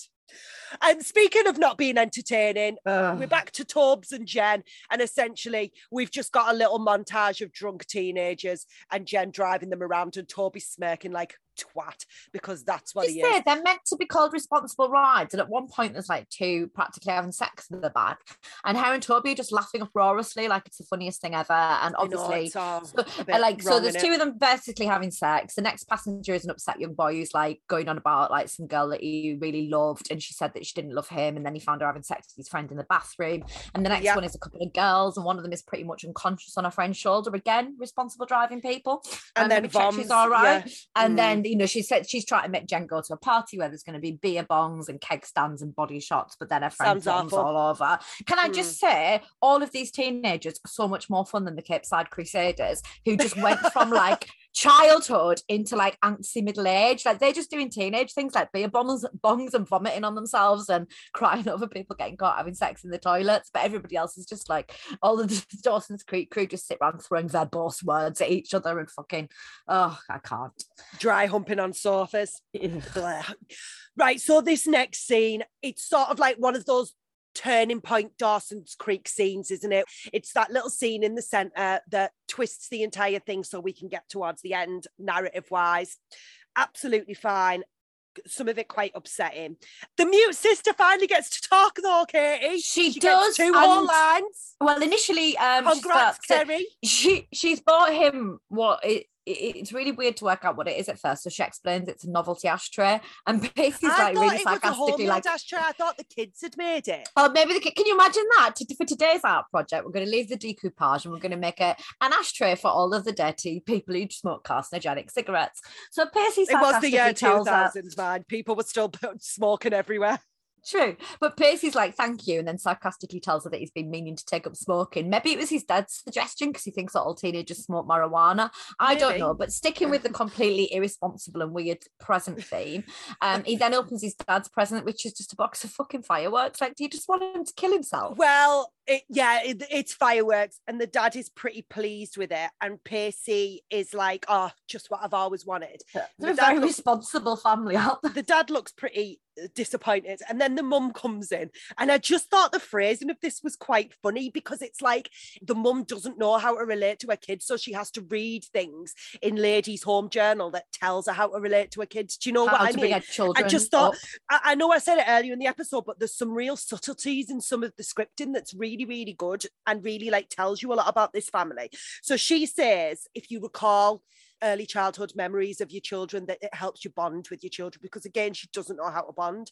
And basically she says mine is, and again, like really wrapped up in something nice, but like there's a fucking grenade in there, because she says like mine is Pacey being a baby, and like it was such a relief to have such a late bloomer, and like he never bothered anyone, and he fell asleep in cardboard boxes. Terrible. She's basically saying that everybody else was so. Did she have a cat, not a Pacey, by the way? When she's like, he just like fell asleep. I know, just cardboard boxes. Like, that's a cat. That's a cat, Mrs. Witter. That's not a baby. But yeah, she's so essentially saying that he's just so advanced and into everything. Yeah. And Pacey was just like, oh, look, a balloon. Oh, I'll fall asleep in a cardboard box, which is just awful. There's always got to be something horrible. And they all laugh. Doug, and then Doug tells an awful story where they just left him at 31 Flavours, which I think is an ice cream place, yeah, and that they all found it really funny. They were all laughing. They were driving away, and there was this woman holding Pacey who was screaming. And I know, like, I don't think the writers think it's funny, I will say that, but it's quite upsetting to think of like a little kid, just his family, like just walking off and leaving him and forgetting about him. And Doug says, and this is also upsetting, Doug says he was so upset he peed his pants. And you just sort of think that poor, like, I assumed, I mean, I'm not making excuses for people who leave children, but I know quite a few people have, you know, when they've got a tiny, tiny baby and you kind of forget that it's there. But this was an actual child that was out of nappies and that would have made a fuss, but obviously not, because he was a late bloomer, so that's all fine. And everyone just laughs uproariously at this. Yeah, they absolutely do. And then Gretchen comes in and tries to make it better, and she tells a story about a bully who pushed her off a swing and split her lip, and Pacey comes in and like sticks up for, and he's like, don't you hit my sister. And then the dad comes in and goes, yeah, he came home crying because the bully beat him up instead. And it's sort of like, oh, but he's just missed the entire break, because Gretchen's basically saying, that's my brother, you know, he's so brave, blah blah blah. And the moral of the story isn't that Pacey got beat up. The moral of the story is that Pacey knew that was probably going to happen. He didn't think, he didn't care. All he wanted to do was protect Gretchen. You know, he was a second grader, and this kid presumably was also a fifth grade boy and bigger, you know, and stronger than him, but he just wanted to protect his sister. But we know Pacey's a protector, except last episode, but let's forget that. Yeah, let's move on from that. Gretchen tries to throw him a bone because she's just been rubbing against Dawson's, and their dad absolutely completely utterly fucks it off. And then the mute sister gets her line. And I mean, Kerry speaks. And Kerry, you should have just stuck to eating popcorn, because what Kerry does is tell the worst story ever. She tells the story about the time Pacey got up at 5:30 in the morning and decided to make pancakes for everybody. And at this point, it sounds like it's going to be quite a sweet story, but Pacey puts his head in his hands and he's like, oh, come on, no. So despite clearly not enjoying any of this, Kerry continues, and she's like, she laughs and she goes, and then he set the kitchen on fire, and Scraps, who we assume is the dog, died of smoke inhalation. And she's literally mid-laugh when she's like, lol, the dog died. And then she realizes that actually it's not the best of stories.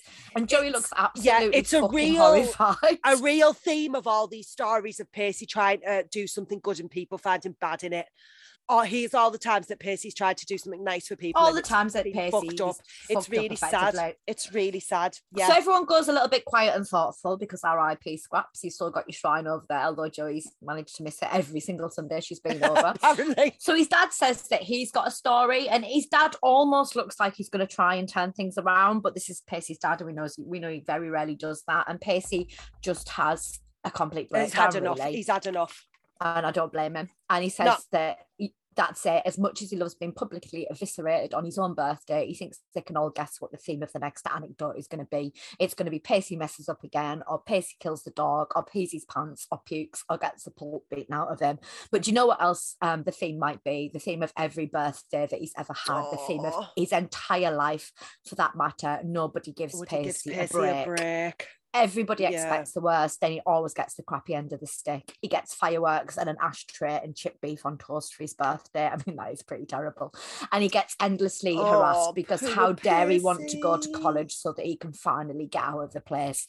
And then that's when he delivers the bombshell that's been building for the entirety of the episode. So he tells his dad that him and his wallet can breathe easily, because he doesn't think he can go to college anyway. And it turns out, he found out today that the only school that he thought would take him, which is his fallback school, has rejected him. And his assumption is obviously, if that school's rejected him, then so is all of the other ones. So he's not going to go to college. He says at the end of the day, everyone was completely right. He's going to end up exactly where everyone expected him to be, a complete failure. And then he walks off, and to add insult to injury, Jen and toxic Toby. Like, can you think of it? Like, Pacey will never ever have come across toxic Toby in his life before, ever. But even that would be enough to finish me off. Jesus Christ. Can I just and they're singing happy birthday, and Pacey was past them, and they're like, what the fuck? Just while we're on the subject of toxic Toby, just really, really quickly, we had Jack appear and his dad be like, who the hell are you? We have not seen hide in the hair of Jack in any of these other scenes. Like, where is Jack? Oh, he was there during that, wasn't he? He was there briefly. I don't remember seeing him at all, but maybe that's because I was concentrating on the family. Don't worry, he is there. And because he wasn't there because he's in the next two scenes. No, but I'm just saying for those previous scenes, it was like Jack had been completely forgotten about. But we'll be bringing back Jack shortly. Don't worry, he's back. So Joey decides that she's going to leave to look for Pacey, and Dawson's like, I'll come with you. And Joey's like, no, I can handle it. But Dawson points out that she doesn't actually have a car because Pacey took hers. Why Pacey didn't take his car, fuck knows. Who knows? Who cares? Is it his dad's car though? Also, but then his dad's pissed. He's not going to be needing it. How do you just take someone's car without? There's always a squad car that they just all drive around in as well. Just jump in the police car, mate. Everybody else does. But anyway, for whatever reason, maybe they put all the keys in a bowl before the party started. Well, that's what I was wondering. How did it was actually going to be a good party? Or just it was going to be a Mitch and Girl party. Or just no one fucking locks their car, just leaves the keys in I think we're meant to think nobody locks the car, nobody shuts the windows, everybody has a ladder propped up against them, and yet there's no crime in Capeside because we barely apart from that serial killer that time. Yeah, but he was cute, it's fine.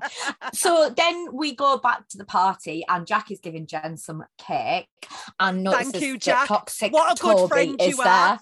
Yeah, you look like you need some cake. So Toby's come to make you uncomfortable, and Jack, bless Jack. Jack should have just said, "What are you doing? Get out the fucking house." But Jack politely asks him how the club is doing, and Toby's like, "The gay club, you mean? Where all the gay kids hang out and do gay stuff together?" Fuck off, Actually, Toby, I think you'll find it's a gay straight coalition. So thank you for not even understanding your own fucking club, and stop saying the word gay. Like Jack's just going to turn into a pile of dust, like a vampire that sees its own reflection. Like it doesn't fucking matter. So instead of Toby just being polite and saying it's going well, he asks Jack how his own club's doing, his club of self-hatred and denial. I hate you, Toby. And also, Toby, I think you'll find that is the club that you are the single member of. And Jack, instead of just punching him... I just can't get on board with this representation that basically Toby is behaving like this because he fancies Jack. I get the sort of If Toby was 11... and it's still a bit of a twat, I could almost get on board with it if he was 11. You know what I mean? Like when people that fancied you would kick you up, pull your pigtails or whatever. But I like to think that we've moved on a bit like that, but no. I would hope so, but I know we say it so often, but it's this idea of negging as flirting. This is an extra level. It's a level on, I know we said it earlier in the episode, but for me, it's a level even on from AJ, who was fucking vile. It's fucking nasty, and it's really getting to the very core of who Jack is and fucking attacking it. And a real vulnerability of Jack's, he's just coming to terms with all of this, and Toby is fucking attacking it. And to say to Jack, who is not full of self-hatred and denial, Jack is becoming happy with who he is from what I can see. Like we're not really given a lot of information. It's fucking horrible. Bad about it. Even. It's all awful. And at this point, Jack excuses himself and walks off instead of just punching him flat out, which is what he should have done. And exactly. Jack just kind of looks over and looks a bit sad. Remember that, people. Now we've got another fucking scene of Joey and Dawson say words. None of this makes any sense. We're still talking about Dawson and Gretchen. We're still fucking bollocking on. We're having the same conversation we had about 2 or 3 scenes ago. And also, Joey is saying things that don't really make sense to me. And I feel like this is happening a lot in season 4, that people are making these sweeping statements about characters that don't actually really fit with who they are. Does that make sense? So it's like, just say words at this point, everybody. It's fine. Yeah, it is really ridiculous. So they go into this, she starts to basically say she doesn't really care at all what's going on with Gretchen and Dawson. She doesn't care. So why are you talking about it? She doesn't care if they're a couple. She doesn't care if they're just periodically groping each other, which makes me want to hurl in my own mouth. Thank the Lord for all for she denim. cares, they can. Thank the Lord for denim. For, oh God, thanks. Why? Sorry. It's all right. It gets worse because and I'm gonna have to share this with everybody later, and I will. This is my own version of a trigger warning, but I thought something in one scene, and because it was in my head and I had to live with it, I'm gonna tell everybody, and you're all gonna have to live with that, I'm afraid, and it's vile. But anyway, Joey doesn't care what they do. They can run off to get Vegas and get married for all she cares. She cares so little that whilst looking for her boyfriend who could have run off potentially suicidal, she's decided to just bring this up in the car ride. And for once, Dawson, it's all about me, Leary, hasn't actually brought it up, but seems as Joey has, he's going to go along for the ride. Of course he is. Literally and and figuratively. He doesn't know what's messing me going around, on. Joey. I don't know what's going on. Every time I try to get close, she runs away. How is this possible? You've just had this conversation, like literally just had this conversation. But okay, sure. So then Joey says words. Joey says words about the Witters. Like, what they do is they do this really weird thing. So Joey basically wants to talk about Pacey, and Dawson kind of wants to talk about Joey, but instead of just doing that, Gretchen. They start talking about the it's kind of Joey as well, because he talks about the Potters as opposed to just Joey. But that's But what they do is they group the two families into the Witters and the Potters as if they're this kind of homogenous mass that just shares one hive mind. And like, as you know, anyone with siblings, you're all the same, right? You all do the same things. You all think the same things. I don't have siblings, but I know, Catherine, you've got two sisters, and that means you all have vaginas. Therefore, you all think and do the same things. Is that right? Absolutely, without a doubt. We're just three clones, essentially, is what we are. Just three. And what we're trying to say is that couldn't be further from the truth. And where there will be certain shared family traits, what people tend to do is they grow up and they have their own thoughts, opinions, and feelings. But this isn't anything that's occurred to either Joey or Dawson. So she's trying to make him feel better about Gretchen by saying that's the Witters for you, because she's now an expert on Witter family relationships, despite the fact knowing that how toxic fucking Pacey's family was, and still making him endure the world's worst birthday party. So what she's trying to do is give Dawson relationship advice about Gretchen, but what she's really doing is talking about Pacey and herself. Oh, absolutely. So she basically says that the thing about Witters is that they keep their emotions really, really close to their chest, and their weaknesses even closer. Which is just such a lie. Literally, Pacey told and tells Joey exactly how he feels about a lot of things all the time. Just because, if anything, they're all a bit emotionally incontinent. Yeah, if only Mr. Witter kept his emotions to himself instead of just, physically and emotionally abusing his son at all points. But no, it turns out the Witters do actually just keep their emotions and also they're keeping their weaknesses closer.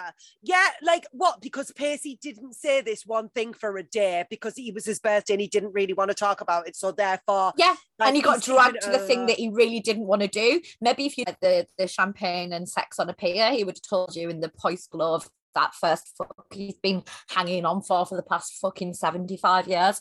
But anyway, so she says that the good news is that they always tell the truth. However, it's often after self the signs that they've been suffering. So again, Joey's bringing it back to herself, and the fact that she did completely in Joey's defense everything Pacey wanted. Yeah, absolutely. But I think what she's referring to, she's not referring to making him go at this party. She's referring to the fact that he didn't tell her about college. He didn't know about the letter, and he didn't tell her yet. In Joey's defense, as I say, it's been 12 hours tops. I can understand why Pacey held that close to his chest. And if I were Joey, I would feel more guilty about the party than I would not seeing that Pacey was upset. Also, the thing, I'm going to come to Joey's defense. He started his entire day by going, I hate my birthday and I don't want to talk about it and I don't like it. So you could forgive him for being in a bad mood for the entirety of the day. Does that make sense? So I don't think you've really ignored anything apart from his wants and needs on his birthday, but okay, yeah. But anyway, Dawson says it's not your fault, which is right, that he didn't get into college, which is totally right. And she says, it's my fault that he thinks he's disappointed me because I said he'd definitely get in. Joey, you're not a college counsellor. You're backing him and you're saying all the right things. Don't worry about it, love. And then Dawson says, there's the Potters for you. They tend to believe you're not a college counsellor, and even they're pretty shit. Yeah, exactly. By Potters, he just means Joey, unless he means like bad dad, the one you like. Chills cocaine. Listen, he very much believed in himself. What's that? It's just flour. It's just sacks of flour. I believe you. He believed maybe he's got a point. Maybe he's got a point about the naivety of the Potters. I believe that dropping this match won't torch my entire business down. Yeah. So anyway, they're fucking looking for Percy by driving down the road, and then they decide after driving down a motorway. Yeah, but they're not even looking for him. They're talking about their own emotional issues with other people. Like, they're not looking at all, and then they're like, we're probably not going to find him. And I was screaming at the TV going, surely there's a pier somewhere he's going to be brooding on. Go there. Literally, the next scene is Percy brooding on a pier as his dad approaches him with a coat and says he thought he might need it. Can I just ask a question, Officer Witter? You pisshead. How did you get here? How did you get to the pier? Pisshead Witter. PC Pisshead Witter, officer. How did you get to the pier? Because you were fucking hammered, so you better not have drove. Anyway, public safety announcement over. Public safety announcement, don't drive around Cape Side after a certain point. But who's going to arrest him? There's only him and Doug can arrest him, so it's brilliant. And Doug's probably pissed as well. Doug loves a rosé. Unless you career off the road because the one ambulance might be in Providence and then you are fucked. You know where the one ambulance will probably be is a really expensively set up illegal rave that somehow can commandeer Cape Side. Only one fucking ambulance to just stand there and wait until somebody has some sort of a drug-related fit on Setting Sun is still playing castle. Somewhere in Cape Side. My God, I need to get over this, but I never ever will, people. So hilariously, so what do you think about this scene? Because when Percy, his dad comes and he gives. No, because I know what you're going to say, and it made me laugh so much. But he comes and he gives Percy his coat and his gloves. What I was going to say was, Percy's like, how did you know I was here? And he says, I got a call from a houseboat about a creepy-looking person lurking on the dock. And I was like, you would be getting 7,000 calls a day because all any fucker does in Cape Side is lurk by docks. I am calling bullshit on this. So he asks what he's doing, and Percy says he wants to be close to the water, which after what's happened tonight, I'd be seriously worried about my son. And his dad says, look, I haven't told this to anybody anymore, and I'll hunt you down if you tell anyone. You won't really need to hunt him down. You know exactly where he is. But anyway, so his dad basically admits that the first time he ever applied to the police academy, he got rejected. Yeah. And obviously he's never told anybody this, and Pacey's quite surprised to hear it, and his dad says it's absolutely devastating, and you know it took him a lot to get through that. And Pacey says that he knows that he isn't college material, he just really really wanted it. And his dad, in a moment of clarity, says that he knows he's been hard on him about school, and it's not because he doesn't want him to go or that he's not good enough to get in, he just isn't sure it's the right thing for him or if it's ever been the right thing for him. But even if that is the case, Mr. Witter, none of your business. But he does say that if anyone asks him, he thinks Pacey's meant to do great things. Yeah, he says, ask me if you're meant to do great things, like ... And Pacey smiles. And then what his dad says is, I didn't get to tell my story. It was Pacey's 10th birthday party and his dad bought him fireworks. And Pacey said it was the best present you ever got. And we set them off out back near the water. And you were really, really happy. I see that. So I was too. Right. Can we talk about this scene a little bit more? Oh, shocking. Can we talk about this scene a little bit more depth, Katie? No, let's just carry on. This is right. Tell me what you thought about it. What really annoys me is that we've done the bad dad Witter thing to death. And what we did was, you know, he's been horrifically abusive to Percy, as I said, both physically and emotionally and mentally. And then we had in season 2, maybe, that thing where they kind of, you know, that had fisticuffs and stuff, and then they came together. It was the end of season 2, where he spoke to Andy on the phone. It actually was. Note down the date, everybody, because I will forget it. But they had this breakthrough in their relationship, and bad dad was turning into good dad again, and all of that was quite nice, and we had all of the background, we had the shitty fishing trip and everything else that led up to it, and then it's like none of that ever happened. He's an absolute twat of a dad again, and now we're going back through the rebuilding of their relationship, and this time round I'm just not invested anymore. Like, you've done it to me once, and I understand that you can't fix relationships that easily, and you know, you can slip back into old habits and all of the rest of it, but for me it felt like the writers had completely forgotten that we had already done this in season 2, and that's what I thought. Agreed. About it all. Right, I totally agree with you. I think that we're really, really expected to sort of take everything, because I think if you think about like the character arc that Andy and Jack's dad had, but he clearly stayed on it. Do you know what I mean? He went through that arc and stayed on it. Whereas Pacey's dad seems to have gone right back to where he was. So there was that really nice moment in season 2, which you're absolutely right about. And then we're back here with his dad making all of these disparaging comments. And I sort of feel like, right, the first point I want to make is, if you genuinely feel that way about your children, why are you talking to them like that in the first place? Like, no one thinks that's all right.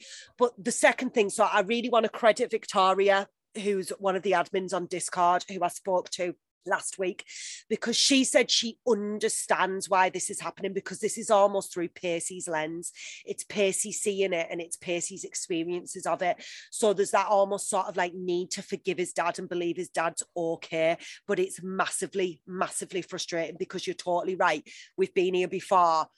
Nothing seems to have changed. Pacey still doesn't like his family, and it's depressing as fuck. It's depressing as fuck. Because it is, but you know, also, I had to defend this. I'm not going to defend it. But if I had to play devil's advocate, and I don't believe this is true, I do genuinely believe that they just forgot that they'd done it in season 2, or didn't really think about it, or as Victoria said, that they kind of wanted to do it through Pacey's lens. But I guess that sometimes the story of somebody that is quite toxic and bad turning good, for example, Jack's dad, and then just becoming this wonderful, wonderful person, it's lovely, and it's what we want from a teen drama, but it's also not true. And sometimes it's quite nice to see the other side of it, that you will have fractured relationships. You'll try to put them together. They might go back to how they were, but that person does still try, and whether or not you want to keep trying is completely different. No, I totally agree with that. More realistic family representation. That parents realise they're doing the wrong things, but maybe they just can't stop themselves from behaving like that. Maybe that's a really, really good point. I just found it really, really upsetting, and I think that Pacey deserves better, and it's just been a shit show of an episode for poor Pacey, but at least we've had the delicious Joshua Jackson. At least we've had that. So speaking of things that upset us about this episode, Jesus Christ, like for an episode, I know I've said this already, but for an episode I quite like, there was so much stuff I didn't like individually. Jen is in the car saying, what do you think if I made this responsible ride a regular thing? Jen, why are you making the conscious decision to be around this mother fucker of a human being? Why is this happening to me? Why are you doing it? They're GBFs, aren't there? She needs another GBF, and she wants Jack to have a boyfriend, and she doesn't care. And it's a fucking horrible shit show. And Toby's so condescending. He's like, oh, the cynical Jen Lindley wants to do this. I guess nothing is ever how it seems. How the fuck have you known Jen long enough to make this snap judgment that she's cynical? You met her twice, and dickhead. Actually, Jen isn't cynical. Fuck off. At this point, Jen says it's kind of like when you were really mean to Jack. So Jen's finally noticed. So Jen didn't even, I don't believe, hear the conversation that they had. She could just see by the body language. But the conversations that she has heard have been truly horrific, if not abusive. And that was all fine and jolly japes. But then she sees something at the party that she's decided she doesn't like, and now she's telling Toby that he's being mean to Jack, and it's just like, I don't buy this. I'm sorry. This is finally the point you've noticed. It's not who Jen is. She's such a sensitive and thoughtful character who like really listens to other people. It's just not who she is. It's a fucking joke. Can't stand it. So she also calls them out and says she knows that Greg is a fabrication, and Toby goes to respond indignantly to it, and Jen's basically fuck you, Toby. Look, I'm fine. I know you like Jack. Why else would you have gone this far out of your way to be mean to him tonight? Just tonight. And also, that's not how you show you like somebody. Actually, you've done all of this because you're a cunt with the maturity of an 11-year-old. That is what you are. I'm sorry. It's not because you fancy somebody. This is awful. And she also, a lot of the awful stuff he said about Jack is behind his fucking back to you, Jen. Yeah, and you just put up with it. And now is the time that you decide to call it out. So she also says that, you know, she knew that Greg was too good to be true. And Toby's like, yeah, but it was good, wasn't it? And Jen's just laughing and going, oh yeah, when you dream big. Lying openly to people. But yeah, when you dream big. But it's like, so you're a complete, not only you were the nastiest person I've ever had the misfortune to see, but you are also a fanaticist. And Jen's just like, oh, lolathon, isn't this funny? It's fucking, what did I say? A fanaticist. No, I think I was getting a fanatic and a fantasist mixed up. He's a fanaticist. Yeah. Like, he's both. I've made a new word up, and that is what he is.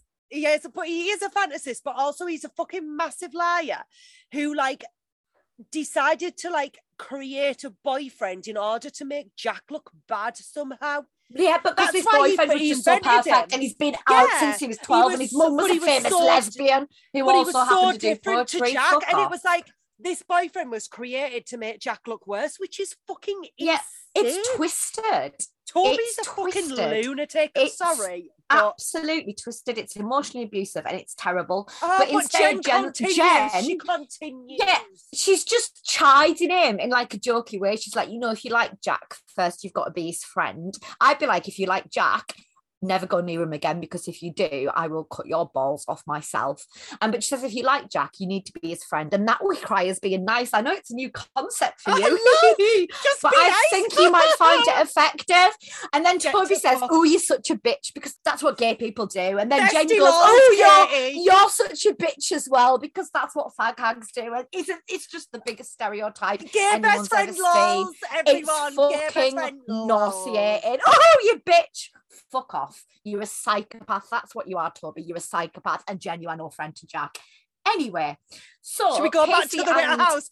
Jesus Christ, from one toxic environment to another. And they wonder where everyone's gone. But it's all right, everyone. Darkness. We're all friendly friends again now. It's all fine. Forgiven. So the house is in darkness. Pacey assumes that they've all fucked off for some better food, because no one likes chipped beef on toast. They open the door, and would you believe it's surprise party numero deux. Numero deux. It really is numero deux. Because how could you fall for this again, Percy, for fuck's sake? So this time they've bothered with a cake. Where have they got this cake from? Because Jack had it serving it up in quarters. Did you not notice that it had a big chunk cut out of it? No, I didn't. Yeah. And they couldn't even be asked to serve it on the full side. They served it on so they came towards Percy with the cut side, and they could have just turned the plate around and it would have looked like a full cake. That is good dedication to continuity from Dawson's Creek. I am happy with that. So they open the door. There's a big surprise. Were all eating the fucking cake. It's only Gretchen and Jen's had it. Like Kerry wasn't face down in the cake because Kerry was sued apparently. Just go nom nom nom cake. Anyway, yeah. So that's all nice. Percy's from there. We got Dawson who's randomly by a fire, Percy. And I can only assume that this is at the back of the Whittaker's house. He's just randomly built a fire, as you do. Yes. And Gretchen approaches, and Gretchen's been thinking everybody will be really pleased to find out. Well, you've got to remember, Katie, that in Dawson's Creek, it's either an important conversation by water, and if it can't be water, a fire is fine. Yeah, and how nobody's died in a flamey, watery mess, apart from Abby, I do not know.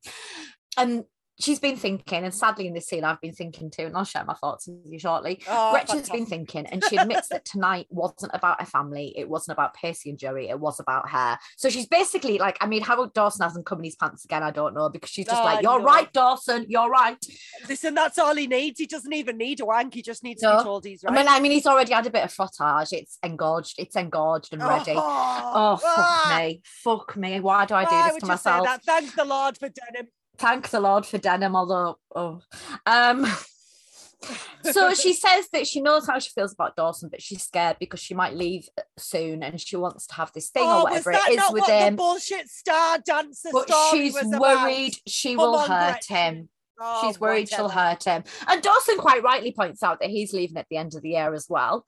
Because he'll get into UCLA, people, because he's brilliant. He is brilliant. But he'll be going somewhere. He will be going to college, of course. He'll be going to college. And basically Dawson just wants to get his end away. So Dawson's like, it isn't the point. So right now, the point is right now. Right here. Right now. Right here. Let's get back to... We've moved from the Chemical Brothers to Bat Biceland. Let's get to the rave, everybody. To the rave, van.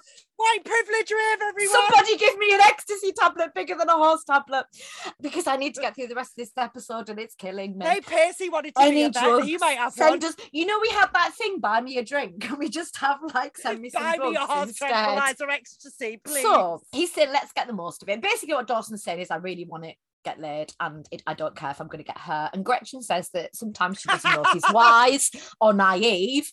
Just naive, I think, Gretchen, but she thinks it's wise. And then she's like, Dawson, how did you get to be so fearless? Shut up! And Dawson, Gretchen. Everybody get your vomit bags ready. He's the biggest weed ever. Like, seriously? He twatted about around applying for college. Yeah, because he was like, oh, what if? He twatted about with his feelings for Joey because, oh, what if? Dawson's not fearless. This is what I mean about people fucking just saying words. Doesn't make any sense. Sorry, I've had a lot of white wine. So basically, Dawson says that he wants Isabella the Starfucker's story to have a good ending. And Gretchen says, me too. And at this point, guys, if you're worried about Isabella the Starfucker, it's fine. She gets a really boring job in the public sector, develops mild alcoholism, and begins a random podcast. It is all good. And they must believe it's all good. It did, thank you. I mean, sorry, Isabella says thanks. So they then kiss. And I vomit. And then at this point, I realise that Dawson's got fingerless gloves on. And all I can think about, and you know where I'm going with this, all I can think about, but he's wearing fingerless gloves. Like this? And all I can think about is him fingering Gretchen with the fingerless gloves and how horrific that would be. And I even put in my own notes, I hate my mind, what is wrong with me? So at least I acknowledge it. So this is the point you were making about I'm going to share it because if I have to think it, everyone else does as well. Fingerless gloves just do you know how we often say we love our listeners? We love our listeners so much that we really want you to be very much in our minds. And that is Katie's mind in a nutshell. Yes. Should we move on?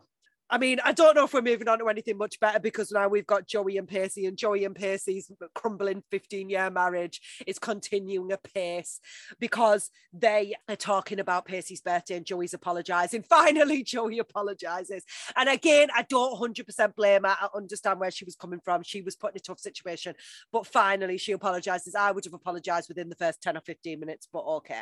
And Pacey actually says, it's not your fault. Joey says, I know, but I know how you must be feeling and you don't have to feel that way. And one rejection isn't she doesn't anything. And he does. And I know that Joey's gone through it with worrying about only being third or fourth in the class. And I'm making fun of her, and it's not fair because wherever you are academically, and their problems. Yeah. Everybody has, what might be a first world problem. It isn't. Joey's really, really stressed about going to college. She's worried about getting into the right college. She has gone through a lot of this, but she hasn't gone through exactly what Pacey's gone through because she keeps getting told how amazingly brilliant she is, even if she doesn't always believe it. Pacey's situation is different, and she can sympathise with it, but she can't say she knows how he feels. Anyway. Potato. So Pacey basically says it isn't just about the rejection, and this is the really important thing. This is the kicker. He says it just makes it real. Kicker. And it's something that has been at the back of my mind. I'm sure it's been at the back of everybody's mind, but I haven't wanted to confront it, and I wasn't sure when it was going to get confronted. And I'm surprised we've had to get to almost halfway through. It has been skirted around a little bit, like how, when he says, I'm going to come to college with you no matter what, and Party's thinking, really? She's going to have this completely different life. But Pacey, for the first time, properly says it, and he says that he and her are on opposite paths and different roads, and they're heading further and further away from each other. And Joey says that she doesn't think that's the case. Both roads lead back to the same place, which is here and her and him. And things don't have to change if they don't let it. But Pacey says it's already getting harder and harder. And Joey says that they will try harder. I can't believe you didn't make a joke about that. I couldn't because I was quite upset about it. It was quite upsetting. For Pacey, it's getting harder and harder to the point it must have exploded. Again, thank God for denim. So they hug, and then Joey wishes them a happy 18th birthday. And just like the magical snow started to fall when Gretchen and Dawson had their first kiss 2 episodes ago, the fireworks go off as Pacey and Joey have their kiss. And obviously, drunk dad has just been setting fireworks up after driving around Cape Side. What could possibly go wrong? Unless he just can really hold his booze, I don't know. He might just be like, I can do a lot piss, but then sometimes I can't. And then the family all watch the fireworks together. The family that now includes Dawson and Gretchen. That's going to be fun. And Pacey's dad puts his arm around Pacey and he wishes him a happy birthday. As the sky fills with these very professional fireworks. as an episode, I don't mind it. And simply, I don't mind it because I think there's some good writing in it, actually. I mean, I know on one hand, it was like characters say shit that make no sense. Just within the context of the episode, it's decent. But the stuff with Pacey's family was particularly well done. And then I think back to like who wrote this episode and I think, oh God, like, I hope you're all right. Do you know what I mean? Because it was quite like the writing was quite subtle and like the way that particularly Jane Lynch's character, Mrs. Witter, did that real sort of shit sandwich. Do you know what I mean? About like she'd say something really nice and then there'd be a real dagger in the middle and then she'd go back to being really nice. That was some good writing. And I understand it's Pacey's need to forgive his father, but I agree with you, it didn't work for me. It didn't feel like, oh yeah, I would just forgive that. But then also on the other hand, victims of abuse do want to, and Pacey, for want of a better phrase, is a victim of abuse, isn't he? It's like emotional abuse. They do want to forgive their abusers, don't they? So in that sort of sense, but again, as everything with Dawson's Creek, we're having to work really, really hard to get there and to make sense of it all and to create those sort of pockets of understanding. Does that make sense? Yeah, completely. So it was better than last episode, though. Yeah, it was. So much. It was. It's Joshua Jackson in it. Yeah, mainly. There's a lot of Joshua. Although still nothing good. Toby, I can't bear Toby. Like, and I don't know anything. I don't even know whether I've seen the end of season 4 in real life. You know, shit. Oh my God, the end of season 4 is actually quite... I think I'm already into episodes that I have no recognition of, which could be because my mind has been eaten away by the bad things that I've done in my life, or it could have been when I stopped watching Dawson's Creek and discovered Boys, but yeah, there'll be bits of it you do remember because like I do remember the end of season 4 and I remember well into season 5, but there's like certain characters that crop up. So I know in season 5 we get Audrey, for instance. So there are things that like I definitely know happened, but I think that you'll probably remember Audrey as well. So I'd say you probably watch sporadically after a certain point is what I'd say. So I think there'll be certain episodes where you go, I remember this. Yeah, and then other things where you're like, fucking no chance whatsoever. But I mean, that's why we're here really, isn't it? Like further and further we get, the more and more it's like a new experience for you to a certain extent, which is nice.